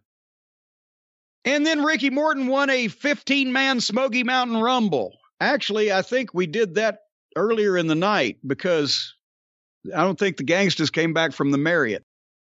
But anyway, with that card, we did 1,741 people paid and 193 comps. And the comps, most of the comps were paid in another fashion because they mostly went to sponsors. We gave probably 40 to 60 tickets to the radio station. They would do ticket giveaways, and they would announce your event when they did it, so it was a free plug. So those we would give the tickets away, but mostly the free tickets that we pulled went to sponsors like Mrs. Winters, Classy Motors, whoever that are paying us money per month, and they get those tickets to give to their customers. So we're putting up their banner, we're running their commercial on a show we're already paying for, and we're giving them tickets. So we had no money out of our pockets, so we took that money and said, okay, they bought the tickets. Anyway, so having said that, it was a total of 1,934 people paying a gross of $15,486. The taxes were $1,180, which left a net of $14,305. Now, that was 1995. In today's money, that would be a gross of $28,330 and a net of $26,169. But this is kind of interesting because as I was looking at this in comparison with the Houston statement, we kind of hit the same thing with a different formula on the payoff. Because I've mentioned in Smoky Mountain Wrestling, we couldn't put the guys on the traditional payoff on the house deal and keep the talent because we were only running 4 days a week. And while some of our shows were big, most of our shows were smaller. And so if we put guys on minimum guarantees so that they knew what they were having and per week, and then the idea was instead of running 2 shows, we're going to run 4 or 5 and split that guarantee up so that each show costs us less. But it wasn't the formula that the territories used to use because in those days they were not only drawing bigger crowds because wrestling was healthier, but they were running every night of the week and they kept guys busy. But on this show, as I mentioned, our net was $14,305. Well, the rent on the Knoxville Civic Coliseum, the ticketing, the Ticketmaster charge, the staffing, we've gone over this, ticket takers, police, etc. The total of that was $3,737 for everything. We rented the number 2 building in Knoxville, a 6,000-seat building that had been there for 40 years, that everybody in East Tennessee within 100 miles knew how to get to. It was a major facility. The big acts went there. And we got out of the place all in, everything, including staffing, for $3,737 because we rented the building 12 times a year. They liked wrestling. Bob Polk, that time, was still involved with the Coliseum. He had been there for years and worked with Continental and a bunch of the different wrestling promotions. So we got a good deal, and we kept the expenses down as much as we could. Still today, that $3,737 is $6,836 in today's money. Explain to me where you can go now and rent the number 2 building in any town, a 6,000-seat building, $6,800. And the talent was $3,977. So right at about what the rent and staffing was. And if you look at our gross, for once we were kind of right in the ballpark. Sometimes we were too hot and sometimes we were too cold, but about $4,000 is approximately 30% of the gate, which is what the old-time promoters used to supposedly be paying the boys. 30 to 35% of the net gate after taxes was supposed to go to talent. In our case, the guys on top on this one honestly made a little bit less than they would have made in the territory system. And the guys in the opening match made a little bit more because we had a $75 minimum. And a lot of the guys, were on $400 or $450 a week. So you would divide that over 3 shows or whatever. But as we've mentioned, the Rock and Roll Express, the Babyfaces, they made more money on gimmicks. But nevertheless, the only other expenses we had on this show, we spent $306 on the TV spots and $175 on the ring crew. So the total of our expenses for this was 17 talents on the card, including 2 referees, were $8,195. That's what it cost to run that show. That means we came home with $6,110. In today's money, that would be $14,992 left over and $11,177 that we brought home. Now, of course, we had to pay the Knoxville TV, and we were spending somewhere around $800 a week to get on TV then. So we brought home $6,110.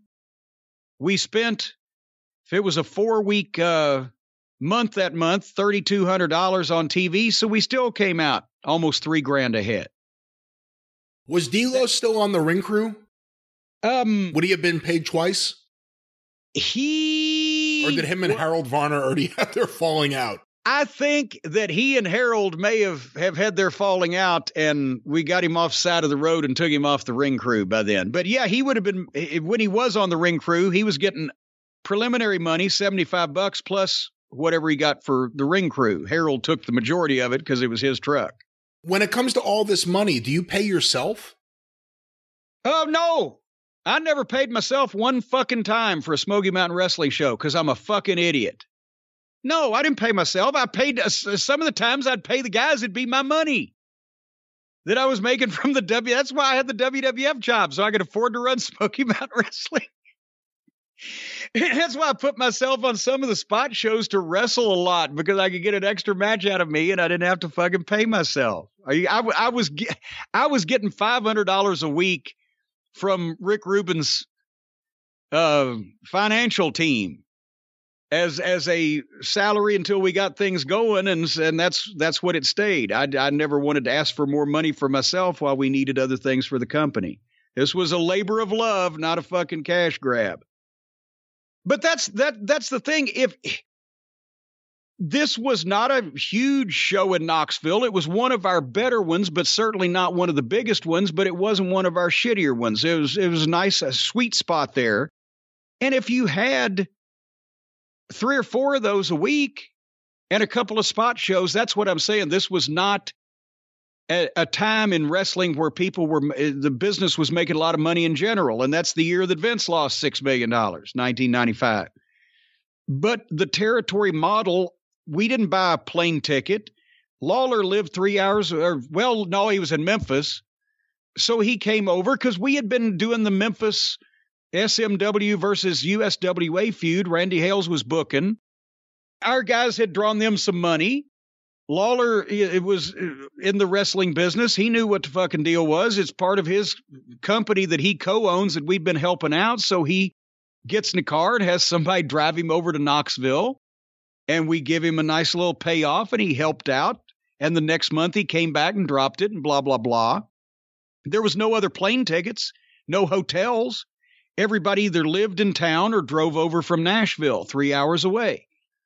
So you kept expenses down, and that's why I said the territories were capable of making really good money just by smaller mid-size houses in repetition. And that's why if we've been able to open up a couple of other markets the size of Knoxville to do a couple of these a week even, and then the spot shows, you'd be fine. That was a point in time where you weren't able to open enough television markets to run the live events because the people would come to the live events if they could see it on television. But as I said, the only difference in this and an old time territory breakdown, as we'll see here in a second with Houston, is that the guys on top on my show would have made more because they wouldn't have been on guarantee. They'd have been being paid on the house, and the underneath guys would have made less. But they didn't say anything because on all the small shows that we lost our ass on, they still got the same thing. So how can they argue for more money on the big house when they didn't argue for less money on the small house? See what I'm saying? Yeah. Some could. Couple did, but not for long. But then we go back 15 years. Now the territory system is in full swing. And everybody, for the most part, is doing well. And this is a breakdown of a Houston show from June 22nd, 1980. And the reason why I got a tickle of it when I looked at it is because I had 17 talents on my card, including 2 referees, and he's got 16 on his card, including 2 referees. And I would assume that the rent was probably back there 15 years earlier in Houston, because those were the days where Paul Bosch was running the Sam Houston Coliseum every Friday night.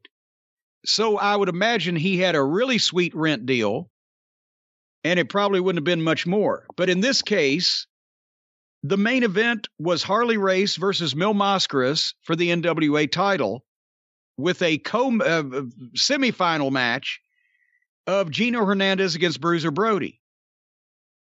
And then the rest of the card is its matches with, wrestlers the local people know, but ain't nothing to write home about. So let me go through the payoffs first. I'll give you the gross gate. The gross was $34,160, but because they only had 3% state tax back then, the tax was $1,024.80.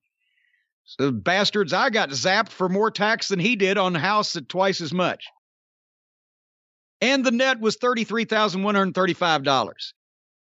That was for an NWA world title match on top, but this was not by far the biggest card in the history of Houston.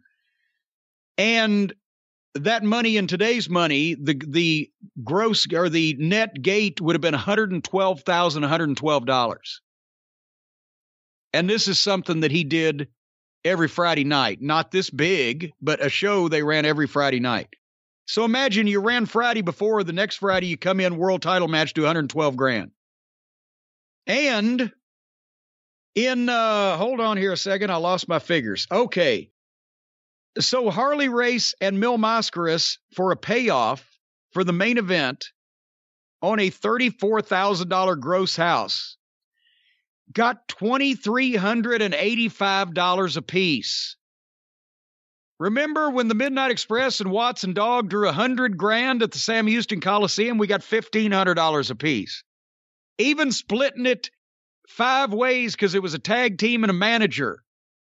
15, 30, 45, 60, 75. Paul Bosch doing the payoffs paid Harley and Mascaras collectively almost as much money as that match got under Watts 4 years later. Really says something, too, considering this is right before, I would think, 1980, right before the Harley Race NWA relationship with Bosch completely fell out because he thought Harley was purposely screwing with him. And look at the payoff he gave him here. I mean, that was, what would it be? It would be St. Louis and Houston when it came to the best payoffs for him, probably. Well, in that $2,385 in today's money translates to $8,069. So that's an $8,000 payoff for a house show for both guys. No wonder Mascaras was so stuck up. And Gino and Brody getting the grand underneath. Well, $1 then is $338 today. So they basically got $3,300 for being the semifinal match. And then let me give you the rest of the names. Tiny Tom and Little Lone Eagle. He gave the midgets $500 apiece. El Rivalde, which is one of the Hispanic wrestlers, I have no idea. Jose Lothario, Hans Schroeder, El Gran Marcus, all got $300 each. Probably a tag team match. El Psychedelico got $250, but $200 trans. And that's Mascaras' brother. Mascaras' brother, he had to come along. Bull Ramos, $250. Leo Seitz, $250. Tiger Conway Jr., $250. Bronco Lubitsch was one of the referees. He got $275. He was bonus $25. He might have torn his shirt. Danny McShane, referee, got $250. Nick Kozak, the ring crew, he got $250. I paid my ring crew $75 less than Bosch did 15 years later. He sent $116 to the Dallas office for booking Harley Race and the midgets for him, and sent $325 to the NWA in St. Louis because that was the percentage for booking the champion. What about Gary Hart? Because Gary Hart, was he the booker for the Dallas office at that time? Well, he's not on this sheet even for a payoff. So he didn't come down. He was on the outs. Who knows? Something happened. Because sometimes the Dallas booker would be down on these sheets for a payoff, as we've seen from some of the other sheets. But anyway, so all that boiled down to that his cash talent payroll was $11,155, which was much more than my $4,000, but it worked out to 33% of his net gross.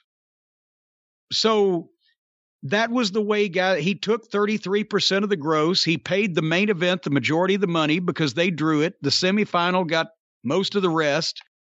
And then because there was only another 12 wrestlers on the card, they each divided between $250 and $500. Another problem with Watts's cards was he was grossing a lot more money, but he not only had more guys on the card, he had more top guys on the card. I mean, he went deep with Midnight Express, Rock and Roll Express, Terry Taylor, Magnum TA, Mr. Wrestling 2, Junkyard Dog, Hacksaw Duggan, Star. So it's kind of a devil's bargain. To get those big grosses, you got to put the star-studded cards out.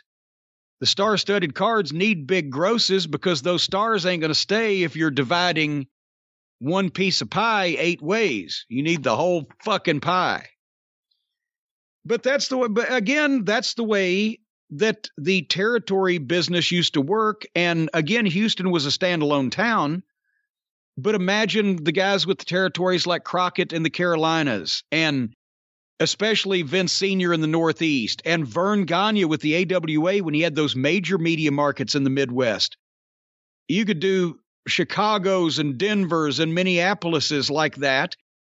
And the office would end up with a significant amount of money because of the constant repetition of these thousands of tickets being sold over and over and over again.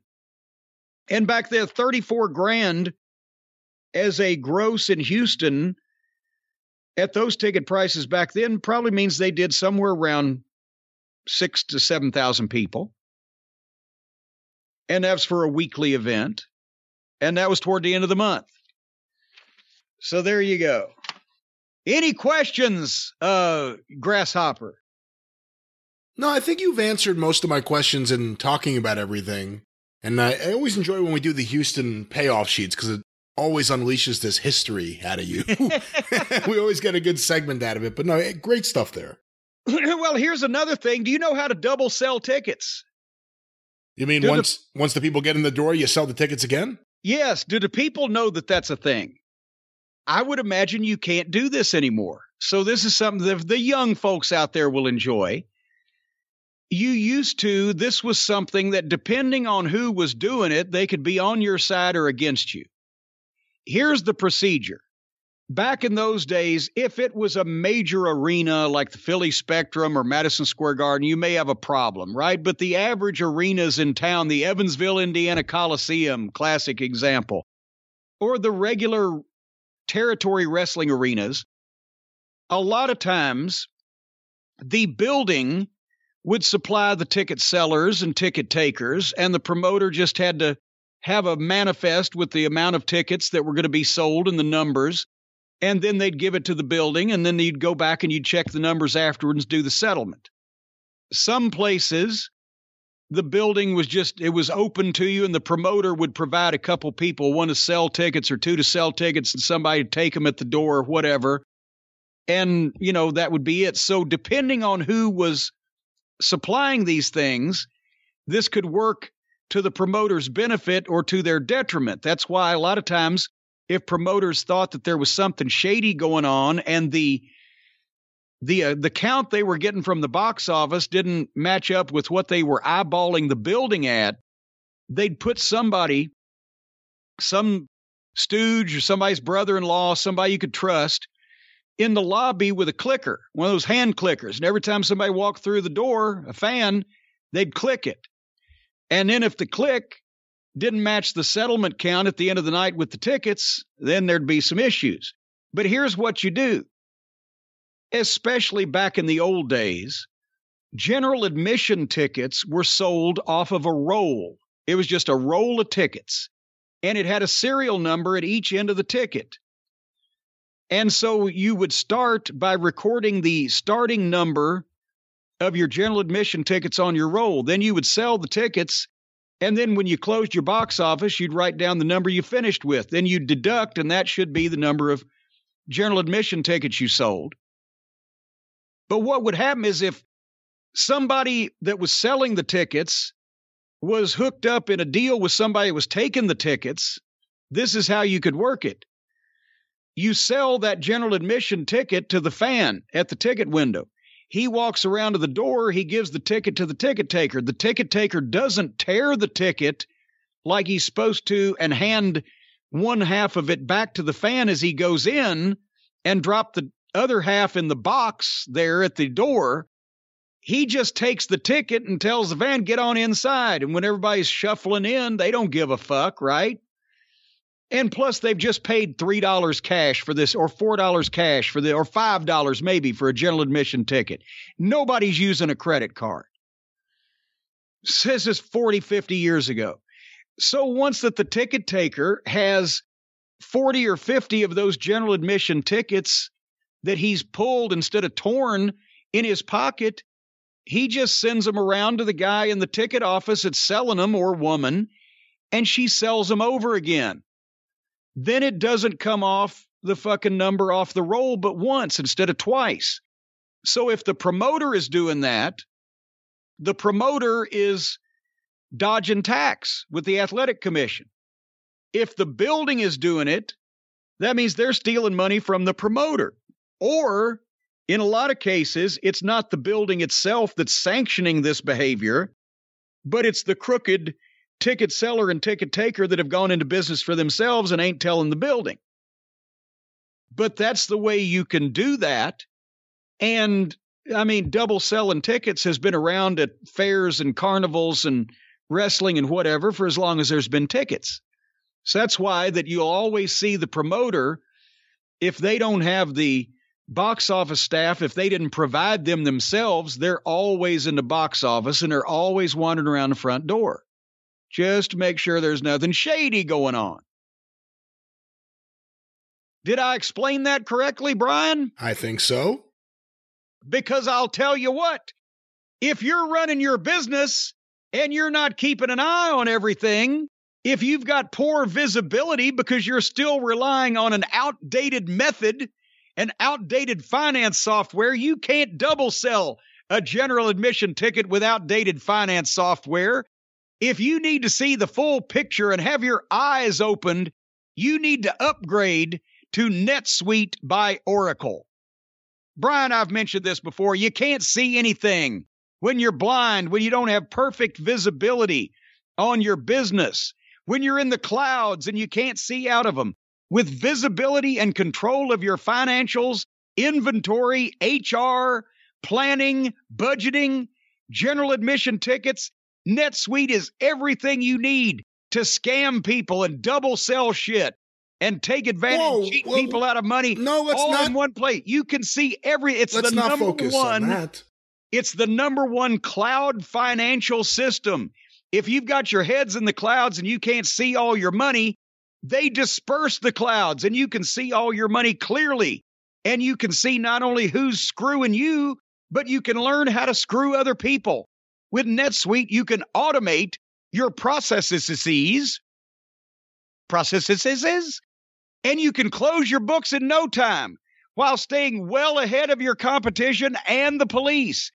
93% of surveyed businesses increased their visibility and control after upgrading to NetSuite, and 7% found that it was much easier to double sell the general admission tickets. There is no 7%, ladies and gentlemen. Well, now it's growing. It's growing all the time now because more people are signing on to NetSuite and getting their heads out of their ass and learning how to look at their money. You got to keep an eye on this you don't know who's going to fuck you around. So you need to have your money, eyes on your money, your mind on your money, and your money on your mind all the time. And over 28,000 businesses and several convicted felons already use NetSuite. God damn it.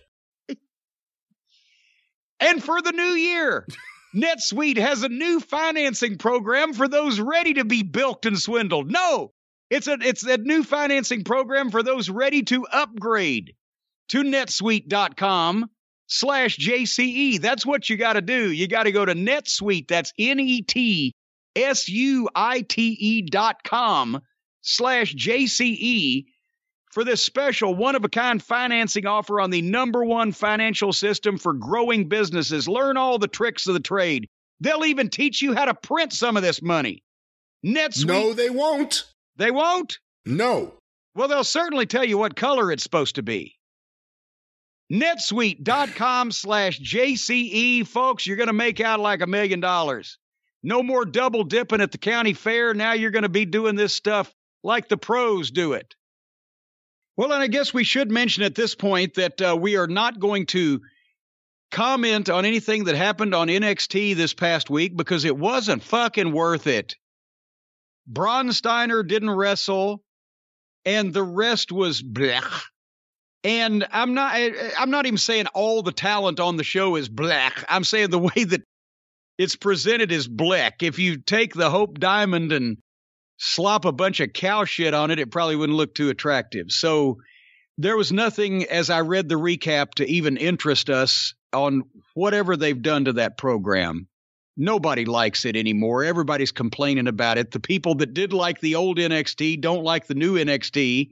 And I'm not seeing a lot of people who weren't watching the old NXT flocking to the new NXT. Have you? No, not at all. So we ain't going to flock either. Flock NXT. I think Braun Steiner's going to wrestle next week. We'll see what happens there. And I should mention that apparently, according to the boss of the drive-thru, Mr. Brian Last, we are going to watch the Royal Rumble this weekend. And our thoughts on that, as well as whatever occurred on SmackDown right before the Royal Rumble, will be we'll give that dissertation on this week's drive-thru, which will be on Tuesday as we plan now our normal day. We think that that's going to be possible now that the weather and the moving and the and the miscellaneous things that have been dragging you and I in different directions. Brian, we're getting back together. I'm going to get back on the regular schedule. Yeah, that's great. Are you committing to watching the Women's Royal Rumble? No! Come on, you know now that there's supposed to be some big surprises. It's worth you watching it. Come on. I'm not going to watch the WWE women's crew attempt to wrestle for an hour. If Ronda Rousey comes in, I'll start watching there. If it gets down to nut cutting time with Charlotte and Rhea Ripley, possibly, maybe, for heaven's sake, and maybe Becky, I might watch that, but I'm not sitting there for an hour. Come on. Who said it's going to be an hour? They'll probably do a different person or a different woman running in every 30 seconds. Well, if they can speed it up, that would help me. But we will watch enough of the rest of it too. I want to see what's going to happen with the world championships. See, I always like the Women's Royal Rumble because so many of the women, formerly known as divas, have been gone for so long that they have that moment where their music hits and people go, oh, I remember this music. And then they come out and they point or something and people go, oh, yeah, I remember her. And then she gets in the ring and you remember, oh, yeah, she can't wrestle. That's why she was here during the diva generation. It's always fun. It's always a fun. And then they get the good wrestlers in there. That's where I'll pick it up. Just don't wait on me. You get started. I'll be there eventually. Do you think we're going to get any of the NXT stars in the Royal Rumble, like Gunther or Braun Steiner? Honestly, they need to keep Walter away from the main audience until they decide that they're going to push Walter or Gunther or, we missed Gunther Gable Williams. How did we not? I was fixated on Gunther Tootie. But we missed Gunther Gable Williams. And next week, he's going to come out with a fucking lion or a tiger and the whip and the chair and blonde hair. We also missed, apparently, the salacious life of Joey Ross. Did you see all those stories that people were sending us? What? No, I did not. He was married like 9 times and they were all hookers. And he died on stage and they didn't know he was dead. This? Oh my God. Someone sent me a whole thread of stories. And it made me say, God, I wish this was a book. It was incredible.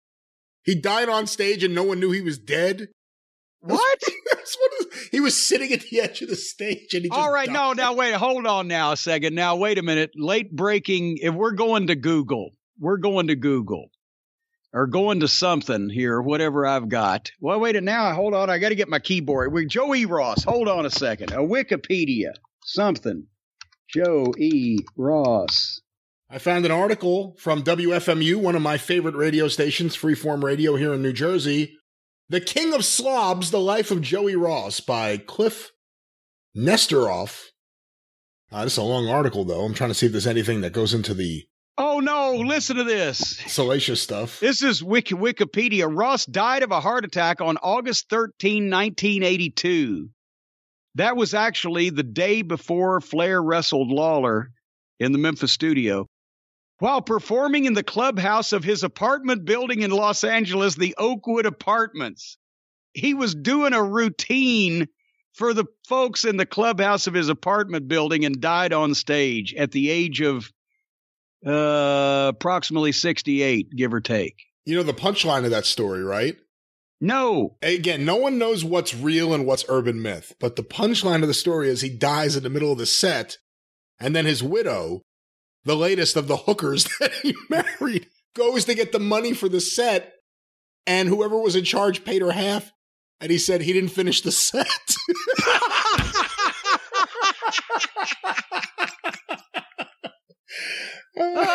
It says personal life. Ross, who had trouble memorizing his lines, was often known as a difficult person to work with. Co-workers complained that he was continually vulgar, even cursing around children. Others, however, called him a man of sweet character. Oh, my God, Joey Ross. Ooh, ooh, ooh. I can see that now. Ooh, ooh, ooh. You would have fucked me. Ooh. And we thought Fred Gwynn didn't approve of him as Gunther Tootie. Can you imagine if he was around all this other stuff? He was a cartoon voice. He was on Hong Kong Phooey. Yeah. For heaven's sake. And he was the Gronk in It's About Time. It's about time. It's about space. It's about two men in the strangest place. It's about two astronauts. Sergeant Bilko. Sergeant Bilko. Ritzik. I wouldn't have believed that he married 9 hookers.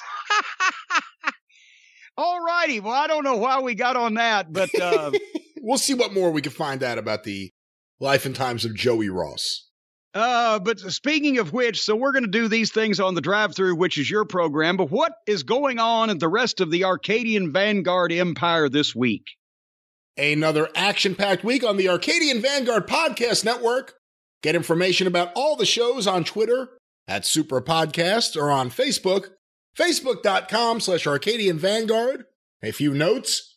The latest episode of Stick to Wrestling with John McAdam is out right now at McAdamPod.com or wherever you find your favorite podcast. John and his special guest Ron Lemieux look at WWF from 1982, 40 years ago, the winter of 1982, the arrival of Jimmy Snuka, Don Morocco, Bob Backlund, Jesse Ventura, Adrian Adonis, and so much more. Once again, Stick to Wrestling with John McAdam, McAdamPod.com are available wherever you find your favorite shows. Want to make the big announcement? Shut Up and Wrestle with Brian Solomon. You can subscribe today on Apple Podcasts or iTunes, some people still call it. Subscribe today. It'll soon be available everywhere you find your favorite podcast. Every Wednesday, a new episode with the first one debuting this coming Wednesday, the first week of February. Subscribe today. You can go to SUAWpod.com. That's Shut Up and Wrestle. SUAWpod.com, or look for Shut Up and Wrestle with Brian Solomon wherever you find your favorite podcast. Or just shut up and wrestle. That's right. And if you love wrestling history, you're going to really love these conversations that Brian Solomon's having. We're really excited about this show. And of course, the 605 Super Podcast, The Mothership! Fuck you. Go through the archive today at 605pod.com. That was a rude little bastard that jumped in there at the end, wasn't he? Available wherever you find your favorite podcast. I enjoyed the little voice that you did there. That was very clever. Of course, new episode in production coming very, very soon, but 605pod.com. The Mothership! Fuck you. Yeah. What's going on over here? You're ripping stuff? You're banging stuff? Well, they were ripping and banging on AEW this past week. The Wednesday night episode of AEW this past week was called Beach Break and had a beach theme. It's January, and they're in Cleveland. How was this a beach break? In name only. This wasn't even a son of a beach. Okay. Anyway, well, Cleveland does have beaches. You just can't see them now this time of year because of the ice and pollution. Anyway, this was the big, the showdown over this hotly disputed TNT title. The TNT championship that's now defended on TBS. Cody, who was the original champion, he beat Sammy, 3 or 4 weeks ago, and Sammy Guevara, who's the interim champion because Cody was quarantined and missed one TV, and potentially because he hadn't signed his contract yet, and we don't know that he has. But so they ended up with 2 TNT TV title holders on TBS. And so they decided to settle things with a ladder match, because why not? Because that was just instantly called for, right? That was on the top of everybody's mind. Well, why don't they have a ladder match? Did we ever determine where that came from, or just they thought it was time to have another ladder match? Well, if you go back to the history of Michaels and Razor Ramon, there were 2 intercontinental champions, so this being the situation where for the last couple of weeks we had two champions, there's only one way to decide who is the rightful TNT champion, and that is the ladder match. All righty. I noticed a few things at the start. Both of them are baby faces, and the crowd booed both of them.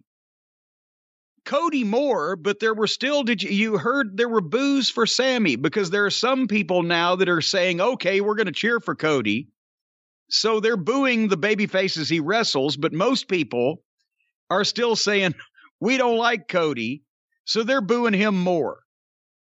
But this created a situation in this bizarro world that the booking of AEW creates, where there's two baby faces that are going to wrestle for a title, and they shake hands before the match and the crowd booed the handshake.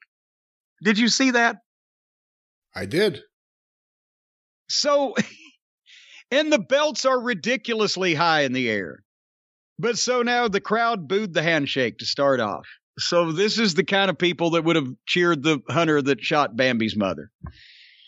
They started this thing, and I started liking it instantly because they did nice wrestling spots. Sammy has improved his confidence. He looks better physically. You can see it on his face. He feels more at home. He's more experienced. He's really, he's into this now, right?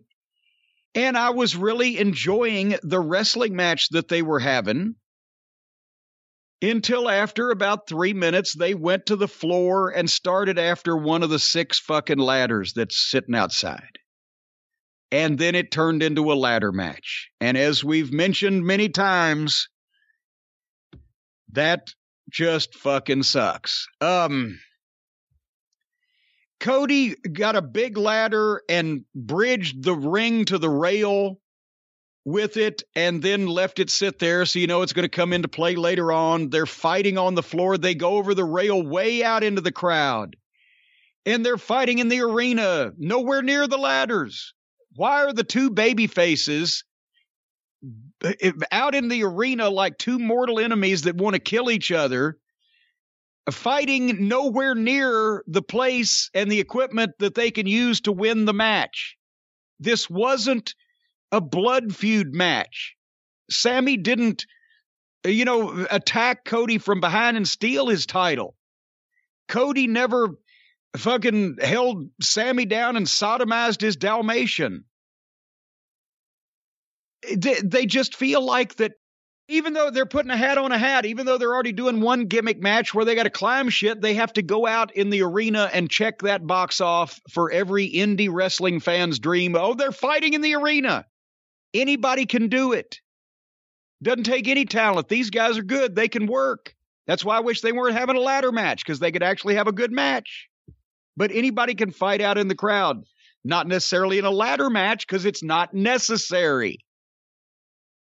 And then they're already going to do enough stuff in the ring. Sammy jumps up on the guardrail and does a cutter off the guardrail onto Cody to the floor, but Cody just went down to his hands and knees, and Sammy's the one that landed flat of his back on the concrete. Cody's face came nowhere near the fucking floor. They got back in the ring and fought with the ladder. Then, for the break spot, Cody gives Sammy a superplex off the top of the ladder. It looked great. It wasn't the finish. It wasn't even close. It's a break spot. So they went to the break. And when we came back, they were already back up fighting. And Cody drops. Cody had one of the ladders unfolded but upside down, so it was like a V shape. And picks Sammy up for like Arn Anderson's old gourd buster, but drops him stomach first across the fucking supports in the middle of the ladder. Which you can't work. These guys, they're gonna fucking cripple somebody. And then this was a nice spot. He figure forward Sammy's legs through the ladder and then put the figure 4 on him. That's great. What a heel. He's a great heel. The best heel in the fucking company is the guy who says in these exact words on television, I'm not going to turn heel. Then they've got 2 ladders in the ring. One of them's 10 feet tall and one of them's 12 feet tall. And this was the spot of the match. Sammy jumped off the top rope onto the top of the one ladder and jumped to the other ladder and gave Cody a cutter.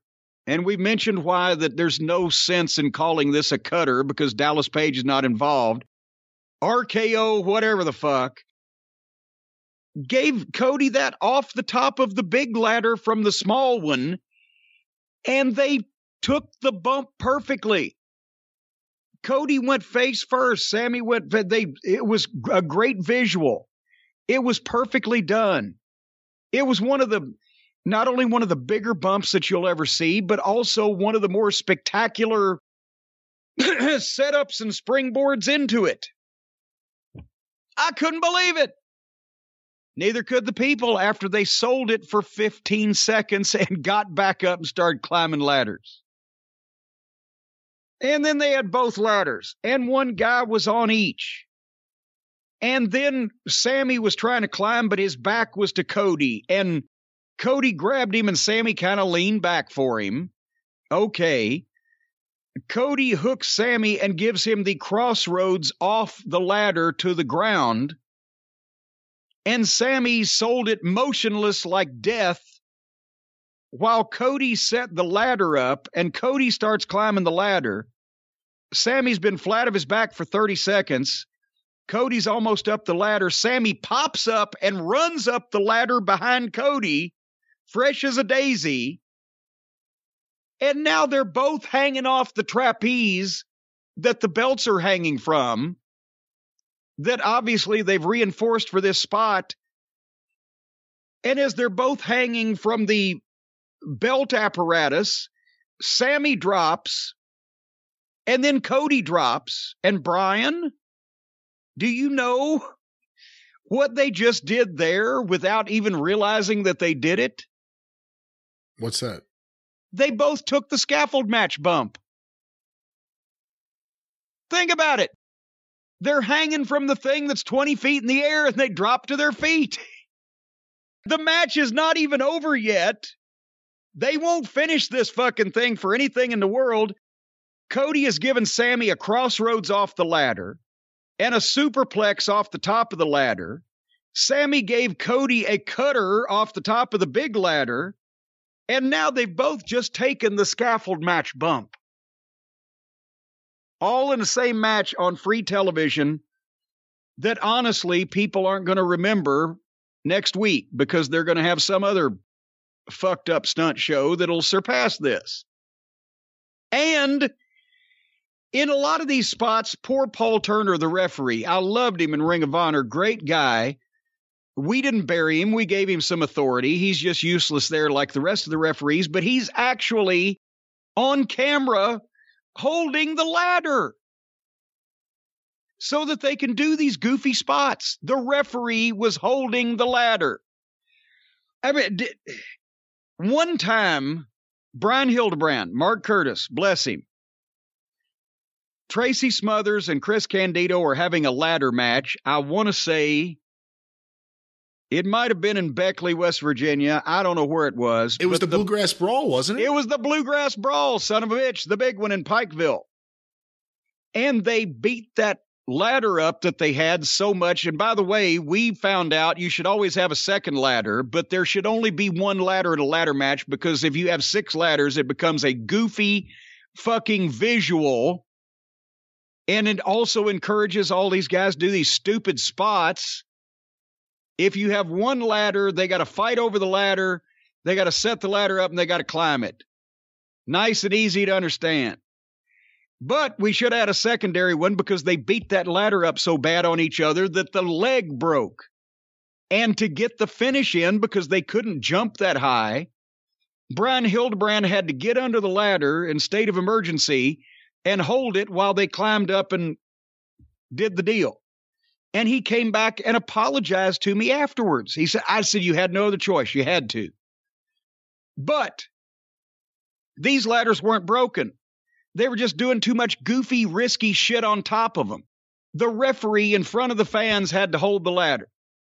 And I actually saw somebody on Twitter remark, I said, what's wrong with that? Okay, next time you watch UFC, when one of the guys gets on top of the other guy, is the referee holding the guy so that the other guy can fucking beat the shit out of him? The referee is supposed to be impartial. This is supposed to be a match where these guys settle their shit with a ladder, and the referee's there to fucking call for the winner when somebody gets the belt. Now the referee's got to be put in position of enabling the stunt show. So, now they're fighting on the floor again, after all these bumps, by the way. And that midget Del Sol, whatever the fuck his name is, Mobile Midget, he comes out and gets in the ring and starts yelling at Cody. And Cody, he didn't get in the ring. He started yelling at Cody on the floor, and Cody grabs him and throws him in the ring and gives him a pile driver. And you never see him again. But then suddenly, while Cody was pile driving the other stooge, Sammy is 100% again. After the superplex, after the cutter off the top, after the scaffold bump, after the fucking blah, blah, blah.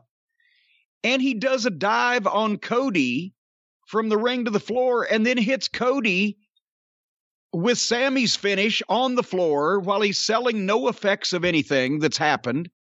And I'm like, please let this fucking end. It will never end.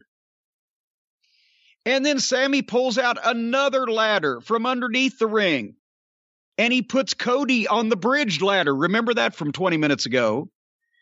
And Cody lays there for 45 seconds while Sammy climbs the big ladder, stands on the top of it, does a senton off of it, and lands right on Cody Rhodes. The ladder didn't buckle. Cody did.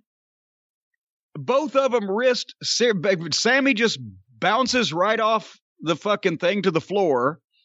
Both of them risking breaking their necks for a phony spot that people won't remember next week, and it still wasn't the finish. And here's the thing. If Sammy could put Cody on that bridged ladder and he would lay there for 45 seconds while Sammy climbed this giant ladder, stood up there, prayed and made the sign of the cross and all this stuff like I'm a crazy idiot, which he is, and then dives off and Cody never moved. Why didn't Sammy just get in the ring and go climb and get the belt? I don't understand. But after Sammy took that bump and bounced off Cody and knocked all the air out of Cody, within 30 seconds, Sammy had rolled into the ring and climbed the ladder. But fortunately, Cody did the same thing. After the fucking guy dove off a 15-foot ladder and just landed right on him and crushed all the air out of him, Cody managed to run up the other side so they could fight on the top. And then Sammy grabbed one of the belts and hit Cody in the head with it, and he took the bump, and Sammy got both belts. There were 5 or 6 more impressive bumps in that match than the one that the finish came from, but none of those won the match because the way they had set it up, it wasn't time. This was not Razor Ramon and Shawn Michaels. This was a stunt show. Cody Rhodes and Sammy Guevara, both great in the ring. They would have had a good match if they'd have had a regular match. They've had some. This wasn't one because it sucked, because it was ridiculous. They can't have these ladder matches anymore without stuntman bullshit and constant furniture. Why do you need to use other furniture in a fucking match with a ladder? Why do you need 6? Why do you have to take every bump possible off the top of these ladders to show that nothing is going to hurt you and nothing works, even though probably a lot of them hurt, and then win the fucking match with a simple little bullshit because it's time? Michaels and Razor never lost sight of this as a contest where two of us opposing each other are supposed to get this ladder, climb this thing, and get the belt. That's all they needed to work with. And it was preposterous in its own way, but it made sense. Nothing was out of the way. Nothing was ridiculous. They built the thing as it went. The bigger amount of punishment came toward the end. They didn't start out with, fucking anal sex and finish up with heavy petting. But since then, every one of these guys that wants to have a ladder match is going to try to make it more complicated and more illogical and less sensible and require more cooperation from the opponents to do a bigger stunt show that registers with people less and less because they see more and more. And this was an example. As I said this one time, and I found out old Colt Cabana heard it, and he wasn't happy. Well, you know what? I don't give a shit. He's standing there waiting to run in at the Hammerstein Ballroom one night when El Generico and Kevin Steen are having their ladder, table, chair, Home Depot fiasco. And I'm on the stage. I said, this is everything that's currently wrong with modern wrestling. Furniture and garbage in the ring and setting up stunts to enable each other to fall through shit for meaningless pops from people that all they want to see is a goddamn car wreck. That's why we're in the position we're in. That's why all these guys have short careers. That's why they're constantly undergoing surgery. And that's why that they're expecting to get more money per head out of an ever-dwindling base of fans because none of this shit means a goddamn thing anymore.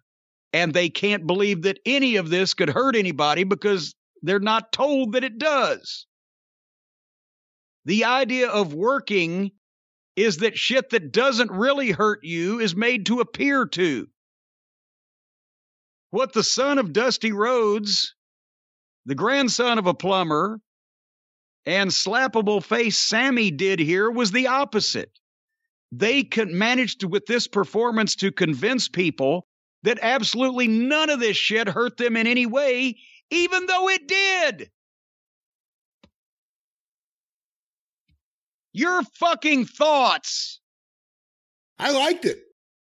What? I liked it. You know what? I find Cody so funny. And I think he's the best heel in the business. And I thought this is an example of what he is as a heel. Despite some people cheering him, he was a heel here. Well, yes, he was. Yes. Look, I knew what it was going to be, and I knew what it wouldn't be. I prefer this to a 6-person ladder match or an 8-person ladder match. It was just 2 people, and of course it gets ridiculous. Some of those spots, I mean, the superplex, where he held them up for a while, that was pretty cool. But there were a lot of spots where I'm like, God damn. You know what? I'll tell you what, that was the smartest thing they did. Do you know why they did it that way? Think about this. Think about the fucking physics.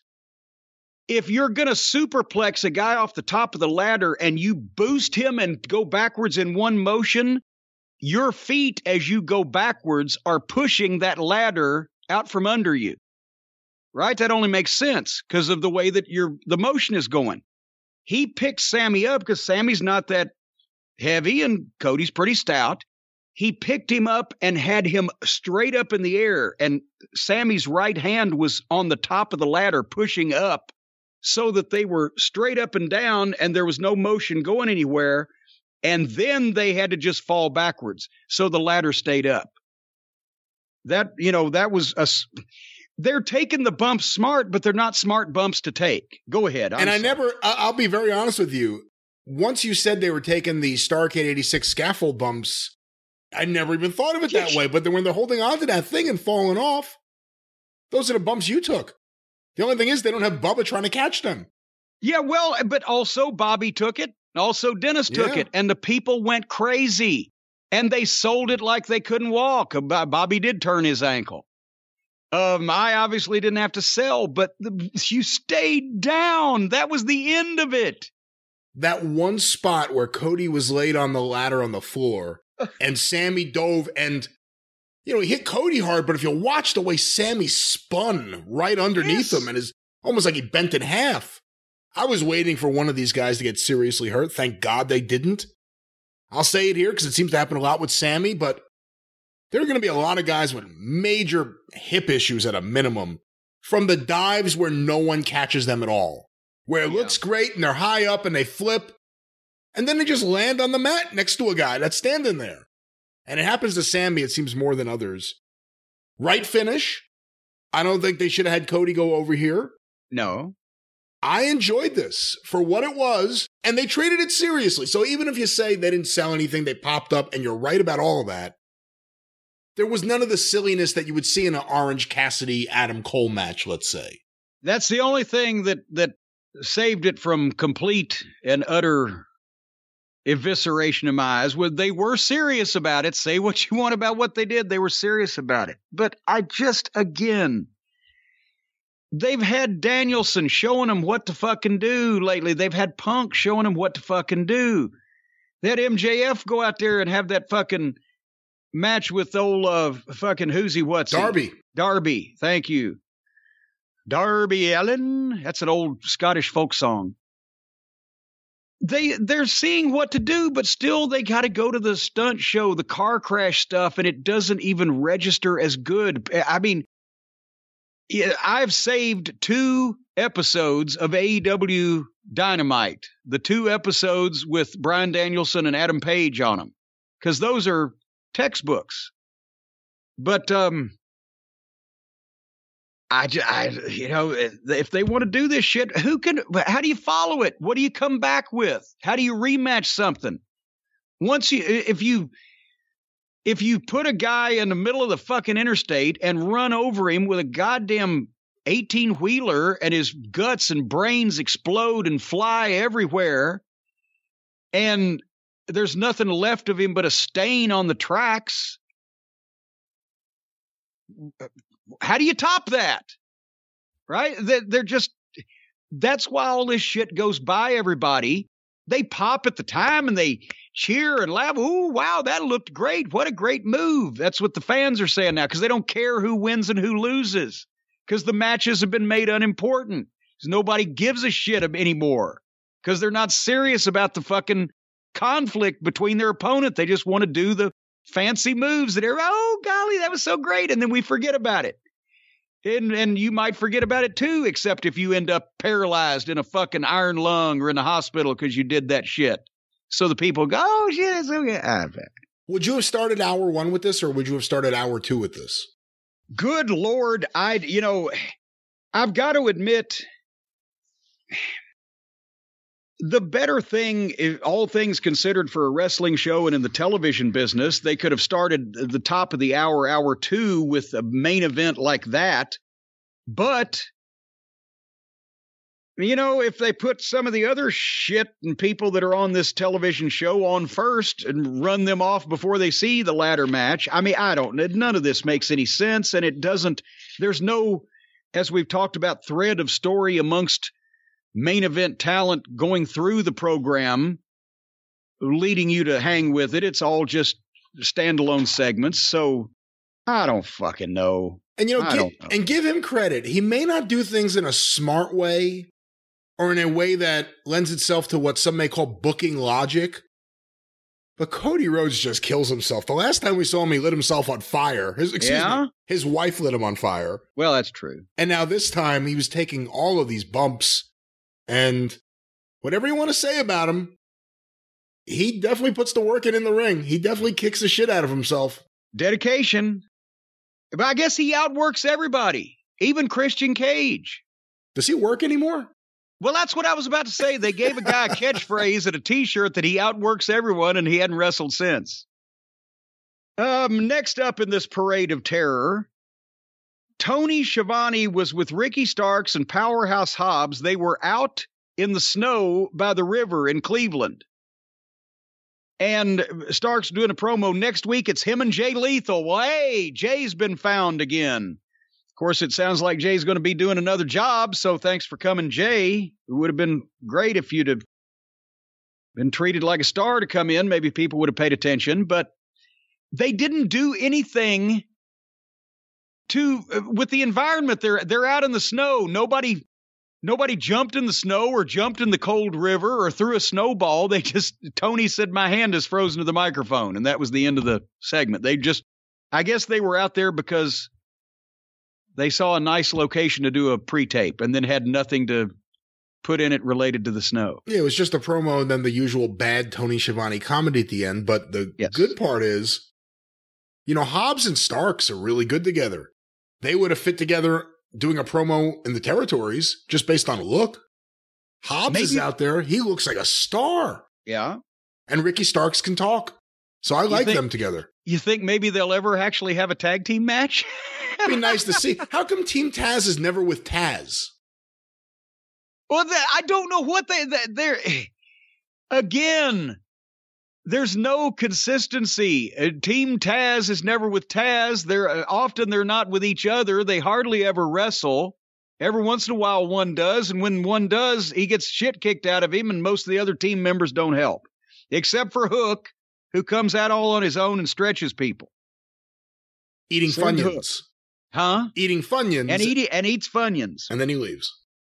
Wardlow powerbombed the McGee brothers, Tits and Putts. And then we had a 6-man tag team match, playa. Again, help me, Brian. Are they trying to prove that they are not doing what they have been accused of doing by actually doing that thing on national television? It's a 6-man tag with Daniel Garcia and 2.0. We can't do a television program without them. Meanwhile, the Briscoes remain unsigned, and FTR got a chance to eke out a victory over a team with a combined number of professional matches of 14 on the secondary program, but we get to see Garcia and 2.0 constantly. They had a 6-man tag with Jericho, Santana, and Ortiz. Eddie Kingston has come out and told Santana and Ortiz that Jericho's holding them back. They would have been the World Tag Team Champions if it wasn't for Jericho. And they ought to reevaluate their relationship. So now in this match, they are obviously miffed at Jericho, and they refuse to tag him in through the whole thing.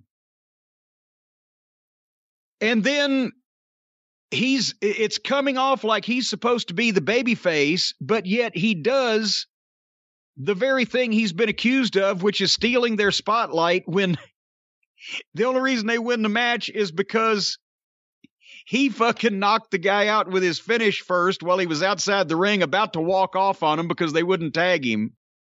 And then fucking Ortiz or Santana hit him with his finish after Jericho knocked the guy out. So this match was rotten, and it did nothing for Santana and Ortiz. Santana and one of the 2.0 guys started, and did you see they threw 40 or 50 sloppy, no-steam punches at each other all over the ring, like they're having a supposed big fight, but nobody's connected with anything, and it didn't look like any good if it did. And then they all started rushing. They were sloppy. They were missing. It was 100 miles an hour. Nobody would just stop and grab a fucking hold and try to get on the same page and salvage the mess and right the ship. They obviously, because of that opening disaster, it had their time cut. And instead of saying, okay, we're gonna revamp what we had down for this match for the time we've got, they just decided we're going to do everything that we had talked about beforehand in half the time. And again, the story was they wouldn't tag Jericho in, so he at one point backslap tagged himself in and just stepped in, and Ortiz did the same thing immediately. And then all the heels ran over and glommed all three of the baby faces, and they went to a break. When they come back from the break, they're getting heat on Ortiz, and Ortiz wipes out all three heels, and then everything comes to a halt because now the story has to come into play. And by the way, you can also have your stories come into play and still lay the goddamn matches out so they don't stop and all the momentum ceases and everything looks like shit. But Ortiz wipes out all three heels, won't tag Jericho, waits till Santana gets back up on the apron and makes a point of tagging him. Santana makes a so-so comeback and ends up with a so-so team move with Santana and Ortiz on 2.0, where one of Santana and Ortiz like waist-locked his partner and then like he was going to give him an O'Connor roll, but he threw him back so the guy could grab the two guys and give him a double cutter, and they were standing in the wrong. What the fuck? Between this being a rotten rushed match with underneath talent as the heels and the distracting story with Jericho, Santana and Ortiz are the longest established tag team there, and we see them as a regular tag team less than anybody, and they never look good when we see them because they're always doing this other bullshit. So it just does nothing for them at all. And like I said, Jericho hit the Judas on the Stooge and knocked him into Santana's finish. So Jericho helped him win and then finished walking off on him because he was mad at them for not tagging him, because he's been burying them and preventing them from being a top team and making them his flunkies. But he actually has been. So they're not in the wrong. He is. But he was placed in the spot to help them win the match. Brian, help me understand this. Oh, I can't. I thought there was going to be more to that question there. There's not much to understand. It wasn't a question. It was a plaintive plea for help. Jericho isn't very good right now, and I know a lot of people don't want to say it, especially people who have been friends with him traditionally, but he doesn't belong in there right now, and he drags anyone down to his level, and it's hard for them to get past it. MJF got past that feud. Jericho never did. And Santana and Ortiz have shown potential, and look, when they first started, Ortiz wasn't in that good a shape, or at least it didn't appear so. He was acting silly. Look at them now. Santana looks like he's in fantastic shape. Ortiz got in what I would assume is as good a shape as he's going to get in, and he acts serious. And we don't see them actually just wrestle tag team matches. I could do without the Panda Bear paint, but otherwise than that, I would like to see them have tag team matches with FTR or with a goddamn nothing with the Puddin' Gang. And keep the Hardley Boys out of it, but some of the other teams that they have that they could do something with. But with Jericho in there, it looks like you're watching something. You ever see, like when Bruce Tharpe had those Houston wrestling reels converted, they did something, what's it called? Progressive widening, where to get an old video or old footage to fit a modern HD television. The old 4x3 aspect of television, which is almost square, is now widescreen, and you have to spread it out. I was watching Jericho on my TV. I thought I had hit some button and done that to my TV. He had gotten so wide on there. But look, this isn't very good, and I've liked Garcia and 2.0, and even I'm sick of them, and I've defended them against you a lot. But I'm sick of them too. I'd like to see them do something different with Santana and Ortiz, and too much of this Jericho shit's real. Jericho holds people back. It's just not everyone's smart enough to see it, including people who don't realize it's happening to them at times. And again, Garcia and 2.0, they're not the worst thing that ever happened. They're better than the Pudding Gang, right? But every show, multiple times, attacks. They've done more angles than fucking MJF has in 2 years he's been there. They've had more television matches in the last 3 months than FTR has probably had since they've been with the company.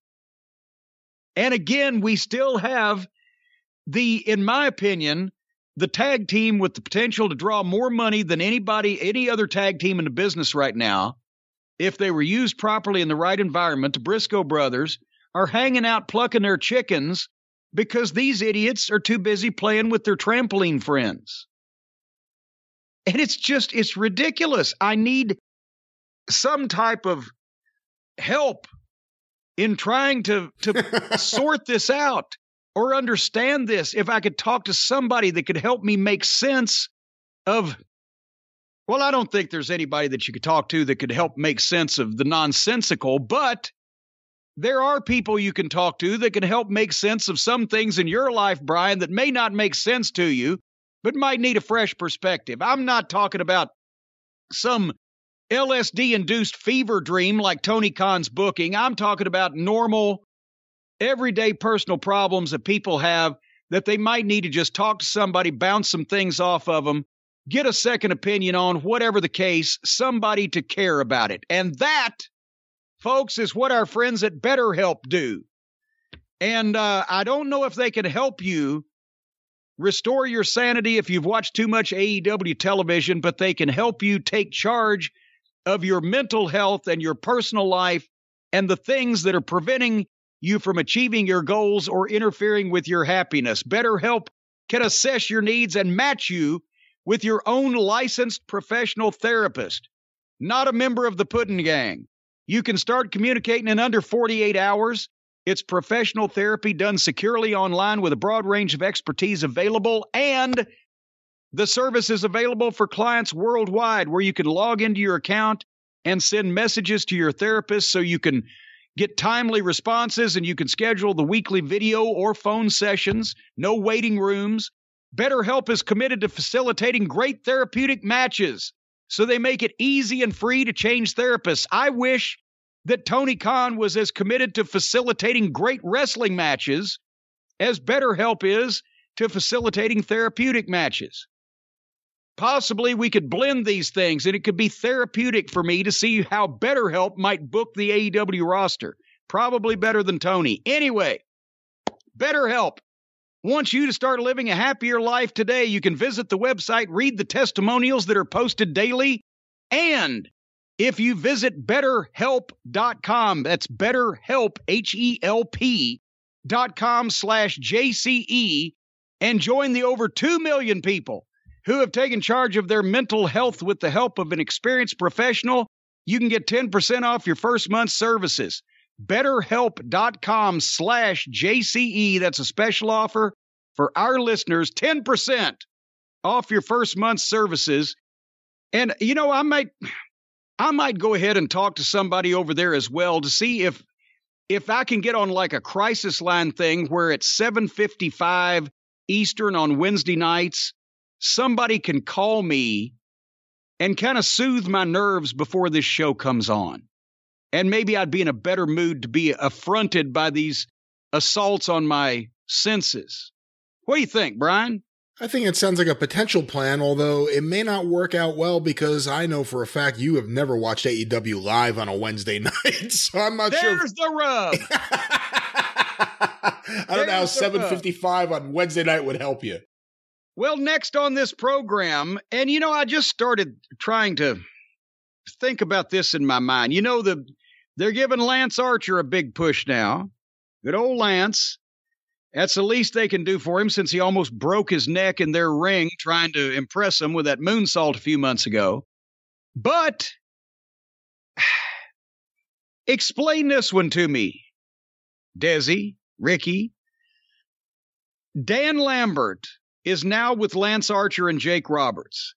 It was just when Lambert first showed up last fall that Lance Archer was the guy that came out and on behalf of the AEW roster, picked Lambert up and gave him that fucking big, whatever he calls his finish, the big slam.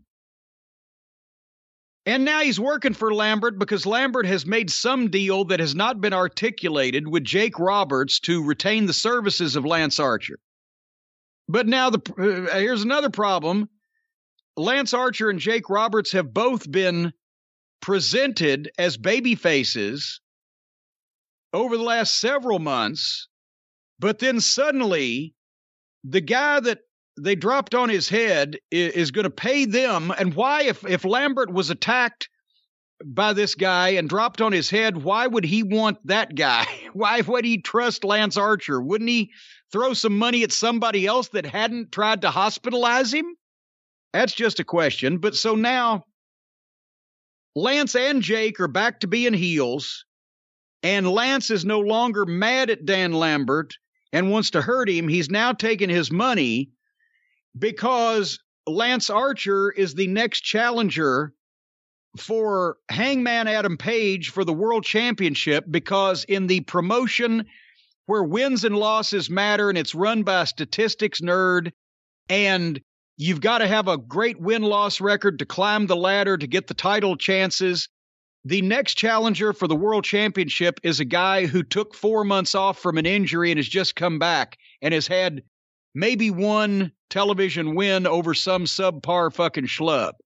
But now he gets the next title match with Adam Page and the title match with Archer and Adam Page, the first in the series, the first match between them, whether there's going to be a series or not, we don't know, is a Texas death match.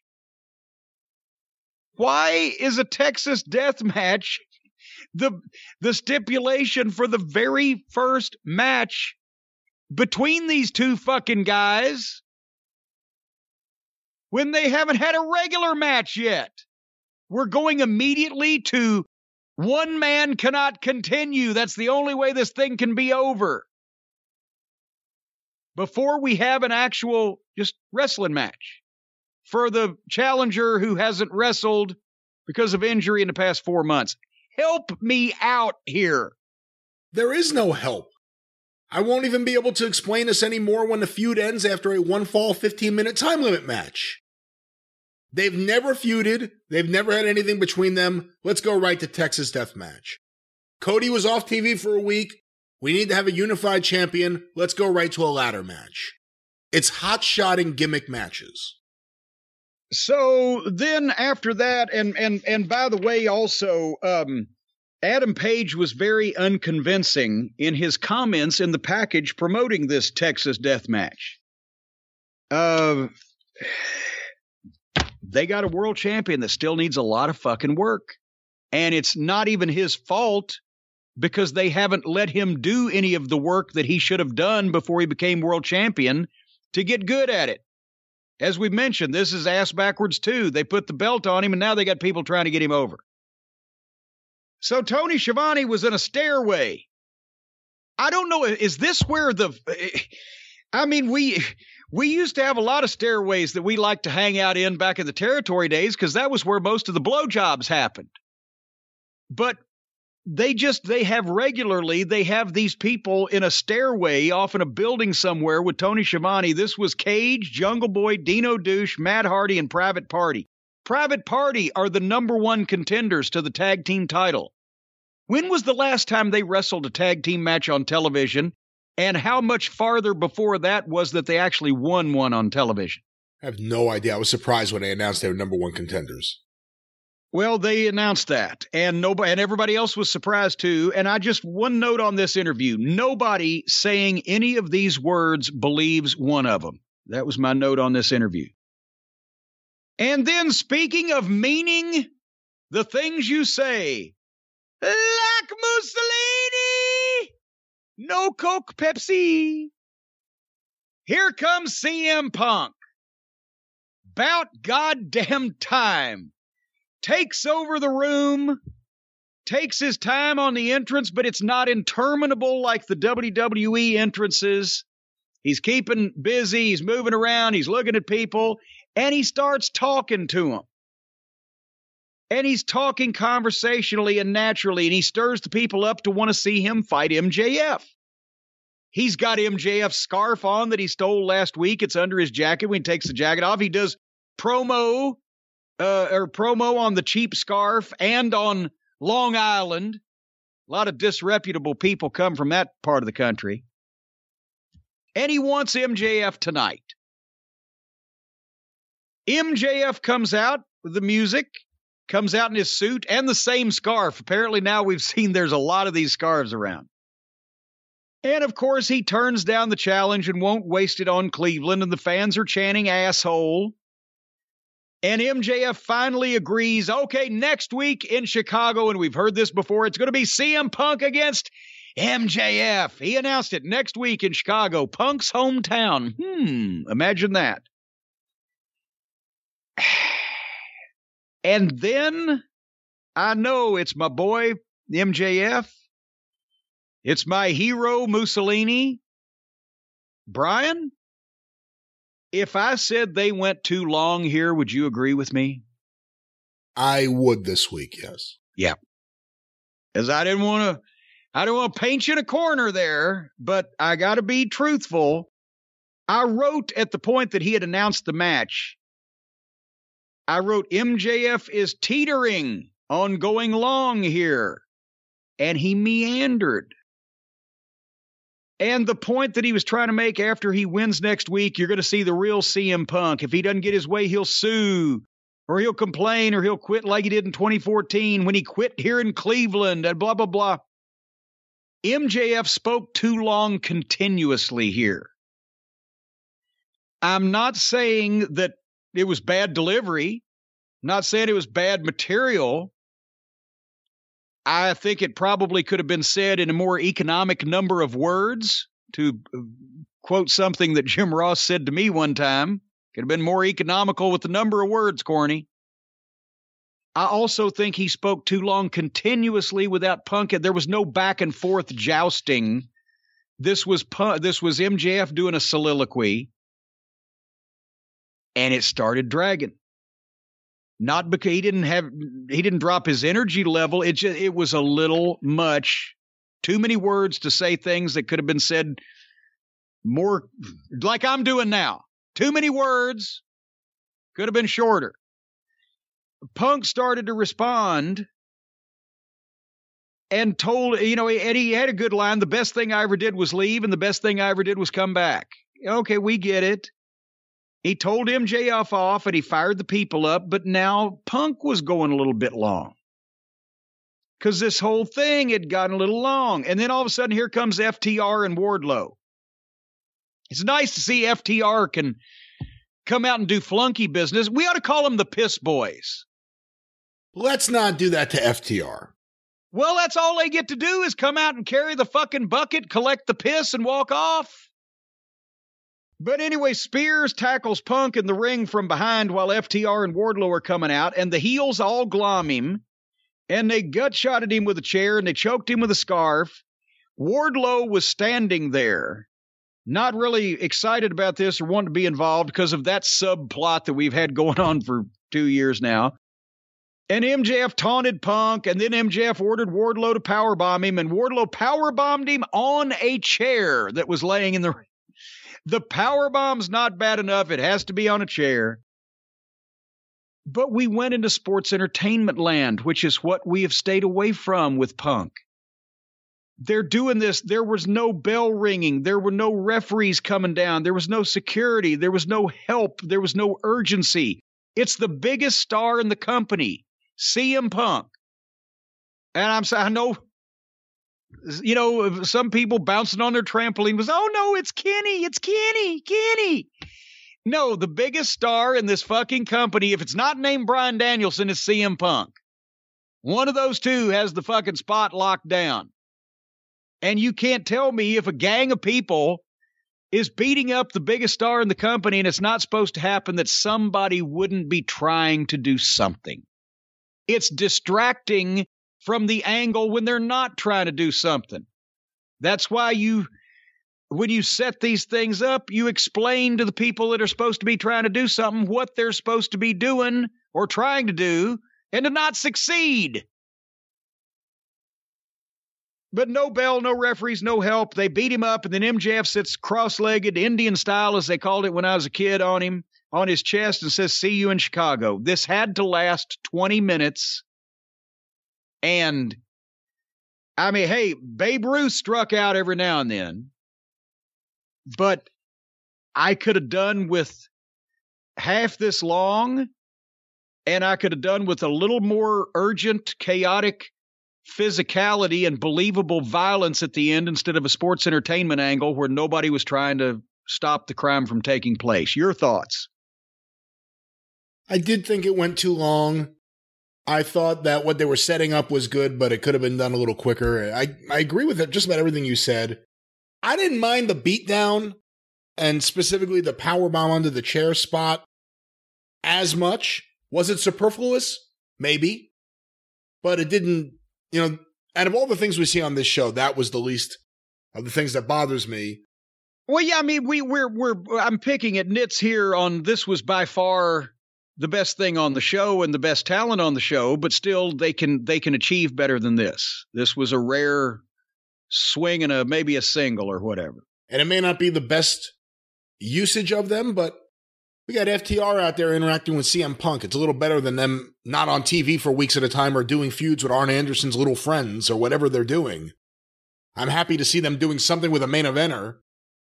And hopefully FTR will be used a little better in the future. But we're getting ready for the match. It's been, 3 months or so they've been building up MJF and Punk. I am really curious to see them in the ring finally. I definitely want to see the match next week. And in Chicago, the fucking response will be off the charts. Again, when it's top talent and they're capable of doing such good work and it's a main event match and it's something that people want to see, if you're going to shoot an angle, I want an angle with heat. I want an angle with chaos. I want an angle where the guy getting the shit kicked out of him is in jeopardy and the heels are riding high. I want to see if we can induce in somebody's fucking mind out in that crowd the thought that that's what we used to go for. That's what every time I set up a fucking heat angle, that's what I was going for. I had in my mind, there's somebody in this crowd that we can fucking take on this ride that will lose control of themselves and think if I don't do something to stop this, nobody's going to, and at least try to start over that rail. That's the idea of a fucking heat angle. Of course, when 20 or 30 or 40 of them get the same idea at the same time, then you've gone too far. But I've never done one without wanting to create that environment. And, it goes down to you have to get everybody involved. You have to tell each referee or each underneath guy running in or each security guy. Sometimes I would tell guys specifically how many bumps to take off the apron when they were playing King of the Hill in the ring before they finally fucking laid there and sold one. Just to make sure that we had enough people trying to come in. I would make sure I told the guy ringing the bell that if I'm not on the fucking headset queuing you, just count to fucking 15 and start ringing it again. I would give everybody cues, places to be, times to run in, stagger it so it looks like more help is needed. Go back and find the WCW Saturday Night Show where the Midnight Express did the angle with Pillman and Zink. And we did the fucking Vegematic on Pillman's throat with the racket over the top of it. You see referees being tossed out. Then you see other people coming in, try to save. It's a staggered run in. We're playing King of the Hill. We're keeping people out. It's urgent. That's happened I saw these angles when I was a fucking kid and I saw people coming over the rail to respond to them. And sometimes you have to go a while before it fucking clicks in. And it's not going a while of shitty looking phony stuff. It's going a while of chaos and jeopardy. And you build that fucking environment. And that's what makes people want to see the guy that just got the shit kicked out of him or whatever happened to him come back later and get even. Elsewise, it's just meaningless motion. If they don't believe it, they can't get into it. They can't lose themselves in it, or they can't even say, well, now say what you want. This shit's all set up, but goddamn, leave him alone. Whatever. This is I'm getting grumpier. Tony Schiavone was there with Griff Garrison, Julia Hart, and Sterling the fucking lawyer. And Mark Sterling's wearing a neck brace because somebody dropped him on his head. I can't even remember who it was. Julia Hart's wearing an eye patch. Griff Garrison's there wearing his varsity blondes jacket like the fucking goof in high school. Sterling wanted Julia to sign a release for a match with Jane Cargill on the Friday night throwaway show, and Griff didn't want her to do it. He said, read it first. So she naturally says, don't tell me what to do, and ignores him and signs it immediately. So the one-eyed girl signs a release that it's not my fault if I get hurt because I can't see, to the lawyer wearing a neck brace who's working a goddamn insurance scam. And now Julia is mad at both Griff and Pillman, apparently. What the fuck? And then Layla Hirsch versus Red Velvet with a jump start. Because, of course, it's a grudge match from the backstage heel turn that Layla Hirsch did last week, where in a minute and a half pre-tape, they were all friends, her and Red Velvet, and goddamn, who was the other girl? Statlander. Sheena, Queen of the Jungle, or Queen of Sheena the Jungle, or whoever Chris the fuck it was. Statlander. Chris Statlander, okay. Layla Hirsch jumps them from behind in the pre-tape and beats them up, and now it's a grudge match. So here's a jump start. And I skipped through this, thankfully. But Layla Hirsch got some heat on old Red Velvet afterwards. And here came Statlander, and Layla Hirsch ran out of the ring, and Statlander chased her, and Layla Hirsch runs up the ramp, and Hirsch stops at the bottom of the ramp, and they turn around and stare at each other, and that's when JR, and this was retweeted, and I got it, he hit the magical wall line, which he misspoke. But did you see this on Twitter? I did, because I think I saw you retweet it. What Jim Ross said was, when Layla Hirsch, that's done all this damage, runs up the entryway, and Statlander chases her out and then stops at the bottom, and then Layla turns around and they just stare at each other. It was a saying that Bill Watts used to have, and JR misspoke, but he was just seeing it, and he was frustrated, like everybody that knows what they're doing in the wrestling business is when they watch this show. They're frustrated. Watts used to scream at the guys. When baby faces would make a save and the heels would run off, when the heels would bail out on the floor, the baby faces would stop. And the heels would stop and stand there because, and some of them were bad about this, they wanted to get their heat. They wanted to raise their hand and flip off the crowd or whatever, and people boo them. But it buried the baby faces because, as Watts would say, what the fuck, did an invisible wall just rise up out of the floor and you can't follow them? If you were mad enough to run out here and chase them out of the ring for what they've done, why do you stop running when they're still there? So that way the heels figured out, when we're being chased out of the ring, we've done our damage, and this is a good lesson for most heels to learn. When you've done your damage and the baby face is hit for the save, when you bail out of that, especially if there's no contact called for, if they just say powder no contact and you can get out of there without getting a shit kicked out of you, do it and keep running. Because this is something I learned when I managed Adrian Street, and things were different in England back in those days, and Dundee yelled at us about it.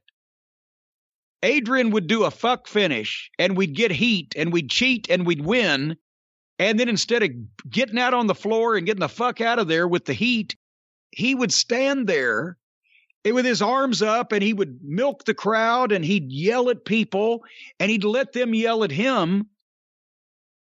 And then Dundee told me, and I think Adrian was a little cranky with it, but he'd been doing that a long time. But it registered with me, you've just insulted these people. You've just pissed them off. You have made them mad. Whatever you in the ring with whatever you've done to their hero, the babyface wrestler, you've made them mad. You've insulted them. You've the equivalent of calling them names or whatever. Now get the fuck out of there. Because the longer you stay there, the less mad they're going to be at you. Even if somebody doesn't come out and beat you up physically, you're giving them the opportunity to throw shit at you, to cuss you, to call you no good motherfucker, you piece of shit. Every horrible phrase, there'd be phrases that they would be kicking people out of AEW shows right and left for uttering. But the longer you stand there and let them do it, the more they've got it out of their system. The less they're mad at you. They're venting at you right now. No, that's not what you want. When you've made them mad, you've hit the insult, you've fucking slapped them in the face, you kicked their dog, whatever simile you want to draw, they're as mad as they're going to be when you hit the floor. Get the fuck out of there, because now they're mad they didn't get a chance to tell you what they thought of you. God damn, next week I'll tell that motherfucker what I think of him, because now he's gone like a piece of shit coward. They're still mad. They didn't get to yell. They didn't get to cuss you. They didn't get to throw nothing at you. Does this make sense? Yes, although maybe not for Statlander and Layla Hirsch. Well, nothing makes sense for an alien from the Andromeda Galaxy and a girl that's 4'6", both tall and wide. It doesn't have to make sense anyway. Nobody gives a shit. But the fucking principle is the same. If the heel don't run when the babyface, and Lance Storm had the perfect solution to this on his Twitter when everybody was debating this. When you run in to make the save and the heel bails, go to the babyface you've just saved. Then you can stop running because you're doing what you came to do. And while you're checking on that babyface, the heel can put enough space in between him and you that there's no reason for you to take off after him anyway, because by now you ain't gonna catch him. Just stop at the babyface. That's what every smart babyface since the beginning of saves has done. If they ain't gonna catch the heel, they don't get outrun. They don't let the guy escape. They make the save and then check on the babyface, gives the heel a chance to get away. Nevertheless, that's when JR said, well, I don't understand this magical wall that comes up. It was an invisible wall, but it could be magical too. But that came from Bill Watts, who taught us all how to make sense of this shit. And who now, if we asked to watch any of these shows, would probably take the big stick he used to carry and beat all of us into fucking jelly. Or he'll give us a speech about the Russians. One or the other. One or the other. It wouldn't be about these shows. I couldn't get him to watch one of my shows 20 years ago and give me a critique on it. I don't think that the Federal Reserve has yet printed the money that it would take to get Bill Watts to watch any of these programs. Hold on. You asked him to watch OVW and he wouldn't? Yes. It was after we did Christmas Chaos. I sent a couple of TVs. I said, could you tell me what you think? I never heard anything back. He didn't want to watch any fucking wrestling. Not enough Russians. There you go.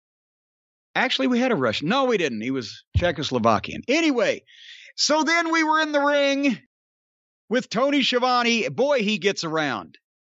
And Britt Baker, who the ring was set up with all her Pro Wrestling Illustrated awards and her magazine covers.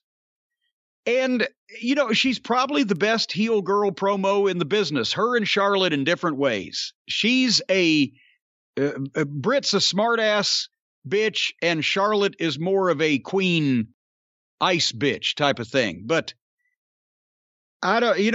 she can talk her ass off. Although you want to talk things that went long, I thought this went long too. Well, she didn't have a lot to say. But the thing that distracted me was, again, it doesn't make sense that she's a heel, but people like her because she's entertaining, and you take your entertainment where you can get it in this company. But she's a heel, people like her, but she knocks them.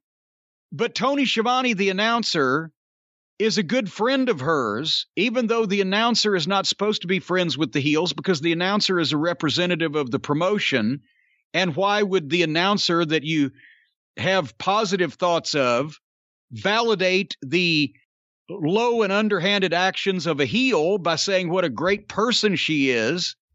So that hasn't made any sense from the start, but it's some thing that tickles them that they talk about and get a joke over backstage or whatever. So nevertheless, but what was just so distracting, Tony's in the ring. He introduces her, says, here she is. Then Britt Baker takes the microphone, and the announcer, the host of the program, just walks over and stands in the turnbuckle in one of the corners with a frumpy look on his face for this entire promo. And the way that they were shooting it with the handheld in the ring, he was behind her the whole time. He didn't even go to a neutral corner where he wouldn't be on camera all the time. So while Britt is talking, you see the host of the program leaning in the corner in the back, having given her the microphone and turned the program over to her. When is the last time that you saw Howard Cosell, after the goddamn Ali fight is over with, go in to get the comments from Muhammad Ali, hand Ali the microphone, and go stand over in the fucking corner? It was distracting because it's phony. Because they've got all the people in there to make it look right, and they still go with this sports entertainment bullshit. You don't hand the guy the fucking microphone and just let him do what he wants and just stand there. Or worse, The announcer, here's the microphone, and then just gets out of the ring. You're the host of the show. You're interviewing somebody. Why is this difficult? It does basketball, baseball, football, courtside, field side, sideline interviews. Every network does them. Nobody does this. Very off-putting to me. I'm a little sick, too, of the promos mentioning local sports teams. It's happening every show now. Well, I can understand that. I've done that many times in the past. And with Cleveland, you've got such a rich history and tradition of shitty sports teams to work with. So that's a heel thing. I mean, that's, I can't find fault with that. At a baseball game, I got a couple people try to climb over the fucking... Well, it wasn't a railing. I'd climb over the dugout, whatever the baseball terminology is, that Cleveland Indians game. I said, hey, the last people the Indians beat was Custer. Fuck you. Anyway, we did get a recap of 2 weeks ago when FTR challenged Brock Anderson and Shoddy Lee to a tag team match, and then they couldn't even have that because of COVID protocols with somebody, and now... As I mentioned, FTR will get to eke out a close victory over two guys that have had a combined total of 14 matches in front of people. And then in a bizarre demonstration, display, snit, whatever it was, the announcers are talking and Vicky Guerrero and Nyla Rose come out to the stage mad at Ruby Soho, and they want her next week, and Vicky did her, excuse me, and then Nyla Rose did a promo, and she didn't do a bad job at it, but nobody gave a fuck. It came off flat as fuck, and then they just walked back in 45 seconds. We want Ruby Soho, we want her next week, fuck it, boom, done. Remember when Ruby Soho was going to be one of the most popular fucking women in the business for about a week and a half till they botched her too? Yep. And then we come to the end of this thing. It's the end of a lot, frankly, folks. The end of an era. See what I did there? It was the end of an era. It's undisputedly the end of an era. There was an era in wrestling where the Undisputed Era were a top group, a faction. They were the only, I won't say the only in every case, they were the most watchable and most highly anticipated appearances on NXT. They did some great shit. They seemed serious about everything. That was an era that is now over because the official Undisputed Era has been finished off. Not only did they get 3/4 of the top heel group for their opposition formerly on Wednesday nights, they bring Fish in and beat him like a fucking drum. They bring Kyle O'Reilly in and fucking neuter him. And they bring Adam Cole in, and I can't say this is character assassination because Adam has had a hand in it also. I think it is an assisted suicide. Because between the way that they have used Adam, the people that they have surrounded him with, the lack of giving a complete teetotal fuck about his appearance and his physique,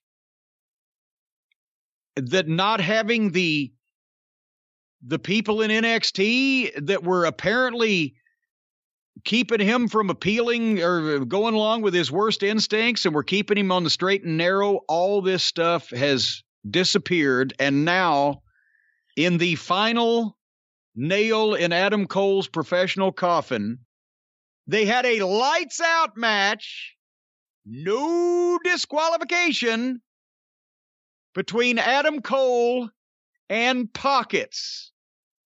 They had him working matches with this clown before. At least he was winning. It was still an insult. I can't imagine anybody in the professional wrestling industry serious about what they're doing and wanting to have a good career, being booked against pockets and not immediately refusing and say, no, this is not going to happen. Fire me if you want to. I'm not going to bury myself and destroy my career on national television. But nobody's got the guts or the gumption anymore. They don't have the balls. They don't give a shit about their profession. They'll just do whatever with whoever. So again, a rematch in a no DQ garbage match. Lights out. Eddie Graham would be spinning in his grave if he could hear about this. Not only did they put Adam Cole back in the ring with Pockets, Pockets won. Pockets beat him. They beat a guy that was just 3 months ago was a WWE superstar that had a debut on one of their pay-per-views and people went out of their minds. They managed to assimilate 2 of the 3 members of his group with him. And that was to come to this inflection point where the company mascot not only beat Adam Cole on television, but risked his fucking safety and well-being by giving him some stupid bump off the stage while he did it. So not only is Adam Cole now completely wasted and finished as a serious talent for this company, but it could have hurt him at the same time just because this goddamn goof, idiot, imbecile, pinhead, moron with his hands in his pockets and his thumb in his ass can look good because Tony Khan is tickled by him and dressed up like him on Halloween. Tony Khan would have gone a long way toward dispelling the notion that this is a rich kid's vanity project if he didn't serendipitously get talent of this quality in his fucking upstart company and then book him in garbage matches with the mascot. They started out with a sloppy, phony-looking children's hockey fight that all the kids are doing these days. And it got worse from there. At one point, this was what everybody wanted me to see, because I was zipping through some of this, because why fucking dignify Pockets with watching him? Adam Cole goes under the ring to pull a chair out like that would be necessary against this fucking clown. And when he pulls it out, Danhausen came with it. He was hanging on the other end of it. So now I guess I'm going to end up hating this guy. I believe we've mentioned the reason why that I've never watched this guy actually on a wrestling program or anything related to wrestling is because I knew I'd hate it. But when we saw the cameos and his promos, we got a tickle out of him because he was funny. If I see him in a wrestling context, I'm probably going to hate his guts, and that's apparently is coming up. But once again, and I'm glad he's back from his broken leg, and I don't wish the guy any ill. But my God, talk about promotional malfeasance. Again, I remind you, Mark and Jay Briscoe are cleaning out a chicken coop, and Danhausen has now been signed to the second biggest company in the fucking country.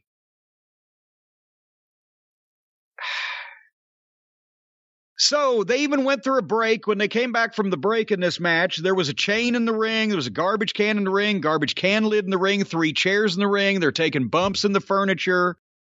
Suddenly, for no reason except that, why wouldn't they? Here comes Brandon Cutlet and Wheelie Yuta and Bobby Fish and Muffin Top and the Harley Boys and Trent and Romero. And they all come out and do the sloppy indie fight that all the indie guys do. And then Cole hits Pockets with a nut shot, and Pockets doesn't sell it, and he reaches in his pants and pulls out a cup. Well, that was kind of cute. I've seen that done before in wrestling. It would have been even cuter if he'd reached in and showed that there was no reason for him to sell because he has no fucking balls. Have you noticed that this guy just aggravates the fuck out of me because it's so silly and so stupid and so disrespectful, and I can't imagine that we've come this far, we've gone this far in the business that this guy even has a job, can get booked on a show. And I may be 60 and in perfect health. I'm still bigger than he is. And I'd love to go out in public one of these days just so I could slap him like that goddamn idiot with a sock and the snake on his fucking arm. But nevertheless, after he pulls out the cup and doesn't sell his fictitious balls, he does fake kicks to Adam Cole's shin and then gives Adam Cole his own move, the Panama Sunrise, which gets a 2 count. Then they fight outside the ring, into the tunnel, up on the stage, and back to the Tony position. I can't call it the gorilla position. I liked Gorilla. I don't want to disrespect him. I'll call it the Tony position. And Cole dumps Pockets through the table and covers him, and there's a referee there with a 2 count. It's falls count anywhere, too, apparently now. Of course, every lights out match is falls count anywhere, except that's never been the case, ever. This is every stupid, phony, idiotic trope, to use everybody's favorite word, of modern outlaw garbage wrestling. At that point, when they went through Tony's table, I couldn't wait. I fast-forwarded to the end. They were on top of the entranceway, and I swear to God, I'm telling the truth here, this is not comedic exaggeration. This is exactly what was on the television program. Pockets hugs Adam Cole. Like, he just hugs him. And Cole acts like he's trying to struggle and couldn't get loose. Even though this is not Joe LeDuc bear hugging him, this is this wafer-thin fucking idiot with his hands in his pockets. Well, now he didn't even have his hands joined. He just hugged Cole. Cole acts like he can't get loose. And then they just both fall off the stage. They just fell. It's not like Pockets gave him something. It's not like they did they just fell off the stage and Cole landed back first and Pockets was on top.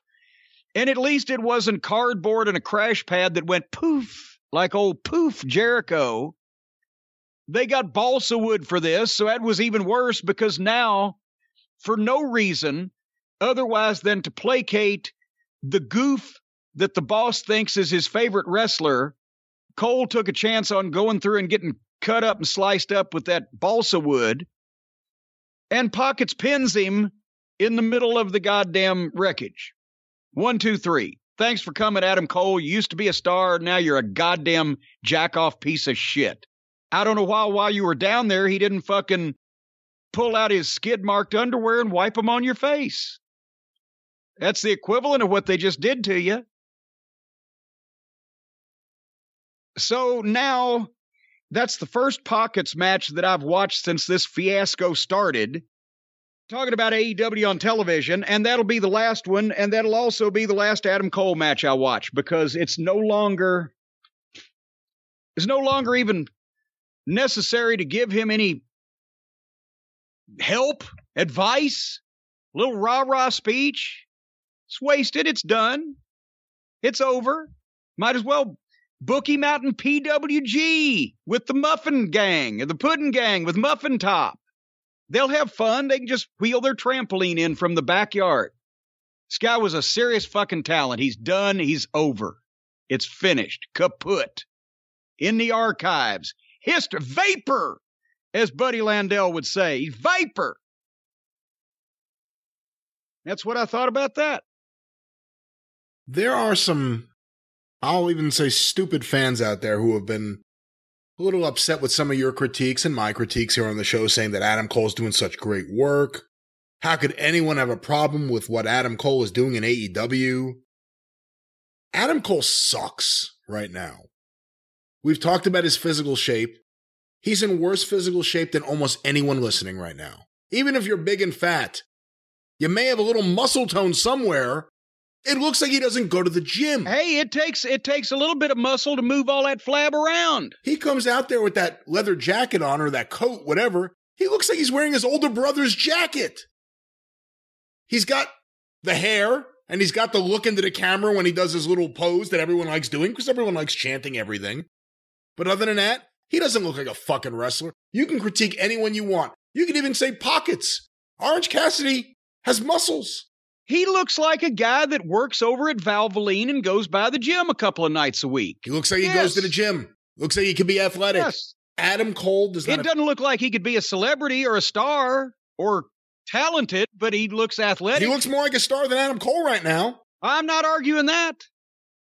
That's the state of it. He looks worse than the biggest joke in the company. Adam Cole is a guy that could do all the moves and kick out the same way everyone else does. But boy, I liked him in NXT, and I'm like you, I don't want to see him. I felt like this for a while now.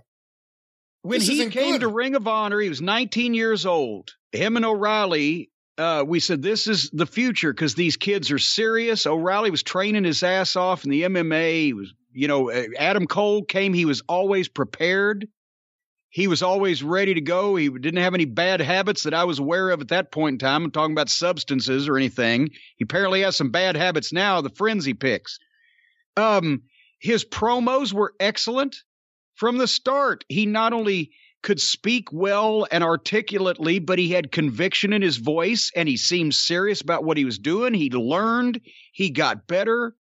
After I left Ring of Honor, I didn't watch a bunch of it, but I see that he was on top there for some time and then went to NXT and was on top there. And I thought, this kid has his shit together. He's talented. He's serious. He takes the business seriously. He wants to excel. He's not a jack off. And then this all happens. If obviously I was wrong about him, because if I hadn't been wrong about him when he got there, he would have said, look, no, you just got me from NXT. I have buzz. I have a career going.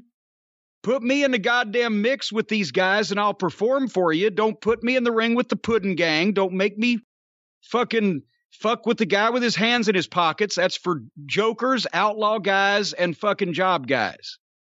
If he was serious about his business and if he was confident in his ability in it, he would have refused to interact with any of those people, and he would have done what Danielson and Punk have done, which is apparently gone around Tony, cherry-picked their opponents, and told them how things are going to be, which is why all their shit's good. He also needed to go to the gym. Again, I'm going to say this again. Unless he's ill and we don't know it, there's no excuse for him to come into AEW looking like that. Yeah, we've seen the picture. He didn't come to AEW looking like that. He came to AEW looking a lot better. Now he looks like that. It's been a steady decline. You've seen the pictures from last year in NXT where he had tone to him. He didn't weigh 250 pounds. He had a tan, and he had a couple of muscles. And now it looks like he's been floating in the river for 3 days, and he doesn't have a goddamn muscle in his body. And he's given up. I know if I was a professional wrestler and I was forced to wrestle pockets, I would give up too, because I would know my career is done. I'm finished. But he didn't have to do that. He didn't have to just give up and just roll over and say, okay, whatever. That means he did it because he doesn't care not to do it, which means he isn't as serious or as much of a talent as I unfortunately thought he was all these years. I have never been so disappointed. Or he actually believes it's good, which is even worse. But what I was going to say before... He doesn't believe it. He's been around the business for 10 fucking years. He knows that these guys are jack-offs. He knows what's right and what's wrong. He's playing with his friends. He doesn't give a shit what he looks like. And he's out there fucking taking bumps off the entranceway with the fucking mascot. He knows that it's rotten and he doesn't give a shit because he's getting paid by a billionaire Mark and he's having fun. He's not serious. The one that's going to disappoint me the most, I think, is actually not Adam Cole, because this is who Adam Cole is. I accept it. This is going to be him going forward. Bobby Fish was brought in and not used well at all at the beginning, to the point where he doesn't mean much right now. But Kyle O'Reilly was the one coming in who actually probably had the most potential to do something with. They had finally broken him off from them in NXT, made him a single. Of course, when they switched to 2.0, that was the end of him there, but he's now, again, just a guy aligned with the guys, as opposed to someone who probably has the ability and the talent right now to do something else. And again, a guy who works hard, has a completely different style. And not only that, but a style that makes him look like a fighter, even at that slim frame. He's got the Diaz attitude going on for him, the Diaz brothers. His shit looked nice and real and legitimate. Are they going to stick him in the ring with the fucking guy with the hands in the pockets?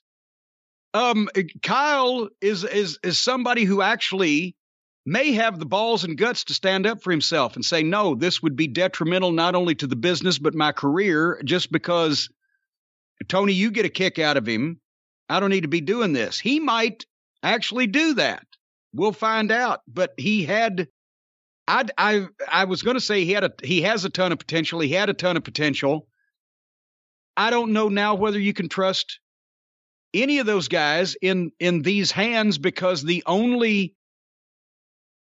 younger guys and the guys that want to contribute the most are the ones that will allow themselves to be shot in the foot and just do what they're told. And the top guys and the guys with more experience and the guys that know better are going to pick their own shots mostly. And that's why their shit sucks less. Or in the case of Jericho, he's doing his own shit. It makes everybody else look bad, and he thinks it makes him look good. But, guys of that age, Kyle, I guess Cole, whatever, they're just going to do what they're told to do. And it's a shame because there's no place else for Kyle to go. He would have been wasted in NXT 2.0, but now he's going to be wasted here. And that's a really valuable, different kind of talent that you could have made something out of. But it's rapidly becoming late for him because now he's in the flunky group of the guy that just got beat by the mascot. So how fucking good is he? Talk about the email from the fan earlier in the show where, the Briscoes just got beat by a bunch of fucking backyarders in 6 minutes. So how long will it take real wrestlers to beat them? That's common sense and logic, which unfortunately nobody in the wrestling business uses anymore because they're all convinced that they're smart to the business. They're so smart to the business, they're fucking idiots. They've gone around the business and come back up behind it from the other side. They've gone so far. So anyway, that's what happened on that program.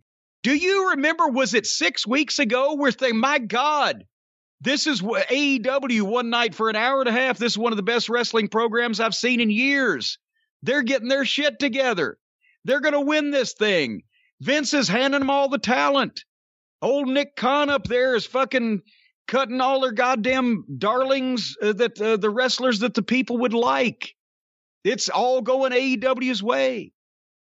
And now AEW responds by putting on several weeks in a row of some really shitty fucking television with shit that doesn't make sense and misusing their talent. Fuck you, Vince. You're not going to let us win that easy. We'll goddamn show you. We're going to take a baseball bat and hit ourselves in the nuts with it. I've never seen people trying harder to lose a fucking fight. I'm done. How about you? I'm ready for the Royal Rumble. Well, that's what we're going to talk about in just a couple of days on Tuesday's drive-thru. We'll see if the Royal Rumble is anything that it's cracked up to be, and we'll examine the WWE's attempts to counter-program this facetious falderall that they have on the other channel. Did I ever tell you, the Rumble? A lot of kids, when they're little, they get toy train sets, right? Did you ever have a toy train set? I didn't, but I know that kids have gotten But you those. know if kids have had toy train sets. I never got a toy train set when I was a kid. My parents got me a toy subway. I just stood in the middle of the room and stared at the floor, and every once in a while it rumbled. All right, where's that drum roll? It was yours. Yeah. It was your drum. Did you ever get a brunch? Or did it just keep rolling? It just kept rolling. Just kept rolling down the river. All right, we're going to roll on down the highway. On this episode of the Jim Cornette Experience, we'll be back for the drive-thru and not only have bad wrestling from the WWE, but also your questions about good wrestling. So now's your chance to send in some questions about good wrestling. You got a couple of days. We'll be back with that on Tuesday. Back here next week on The Experience for the proctologist from Princeton himself, the Baron of Last Manor, the great Brian Last. I am the illustrious James E. Cornett. Thank you, fuck you, and bye-bye, everybody. Wednesday nights I get to stay up late, watch Kenny Omega while I masturbate. Hey mom, I need to watch this show. Meltzer says I'm in the key demo. Meltzer says I'm in the key demo. Yeah.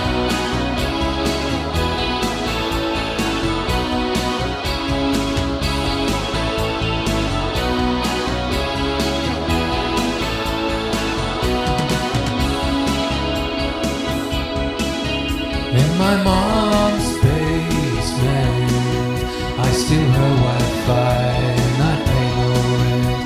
AEW school, we've got indie stars drop back from wrestling school. Like Joe Janela at the top of the car, he trained himself in his own backyard. And this is shit everyone should get. Well, everyone except Jim Cornette. Wednesday nights I get to stay up late, watch Kenny Omega while I masturbate. Who needs women or hanging round in bars when you can watch the Bucks get 7 stars? When you can watch the Bucks earn 7 stars. Dynamite's a word.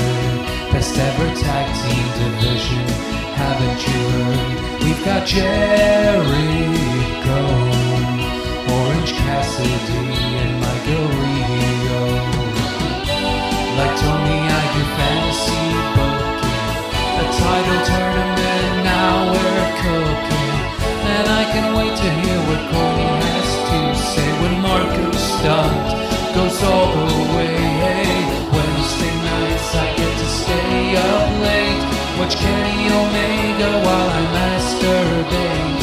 Hey mom, don't come in, go away, I'm watching wrestling. Go away, I'm watching wrestling. This is wrestling heaven. Don't listen to Corny, he hasn't been relevant since '87. He thinks that Luchasaurus can't work a lick, or that Bobby Eaton could hold a candle to either Matt or Nick. He wants to cut up our heroes with a rusty fishing knife, or get them in the hot tub to play Scott the Submarine with him and his wife. And no, Mom, I'm not bitter. This has nothing to do with Jim blocking me on Twitter.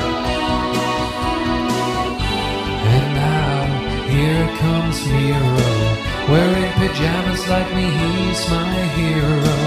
The Young Bucks could shoot on Buzz Sawyer, make Brock Lesnar take a Canadian destroyer. Don't come in, Mom. Don't come in. Are you touching yourself again? No. Changing the Wi-Fi password?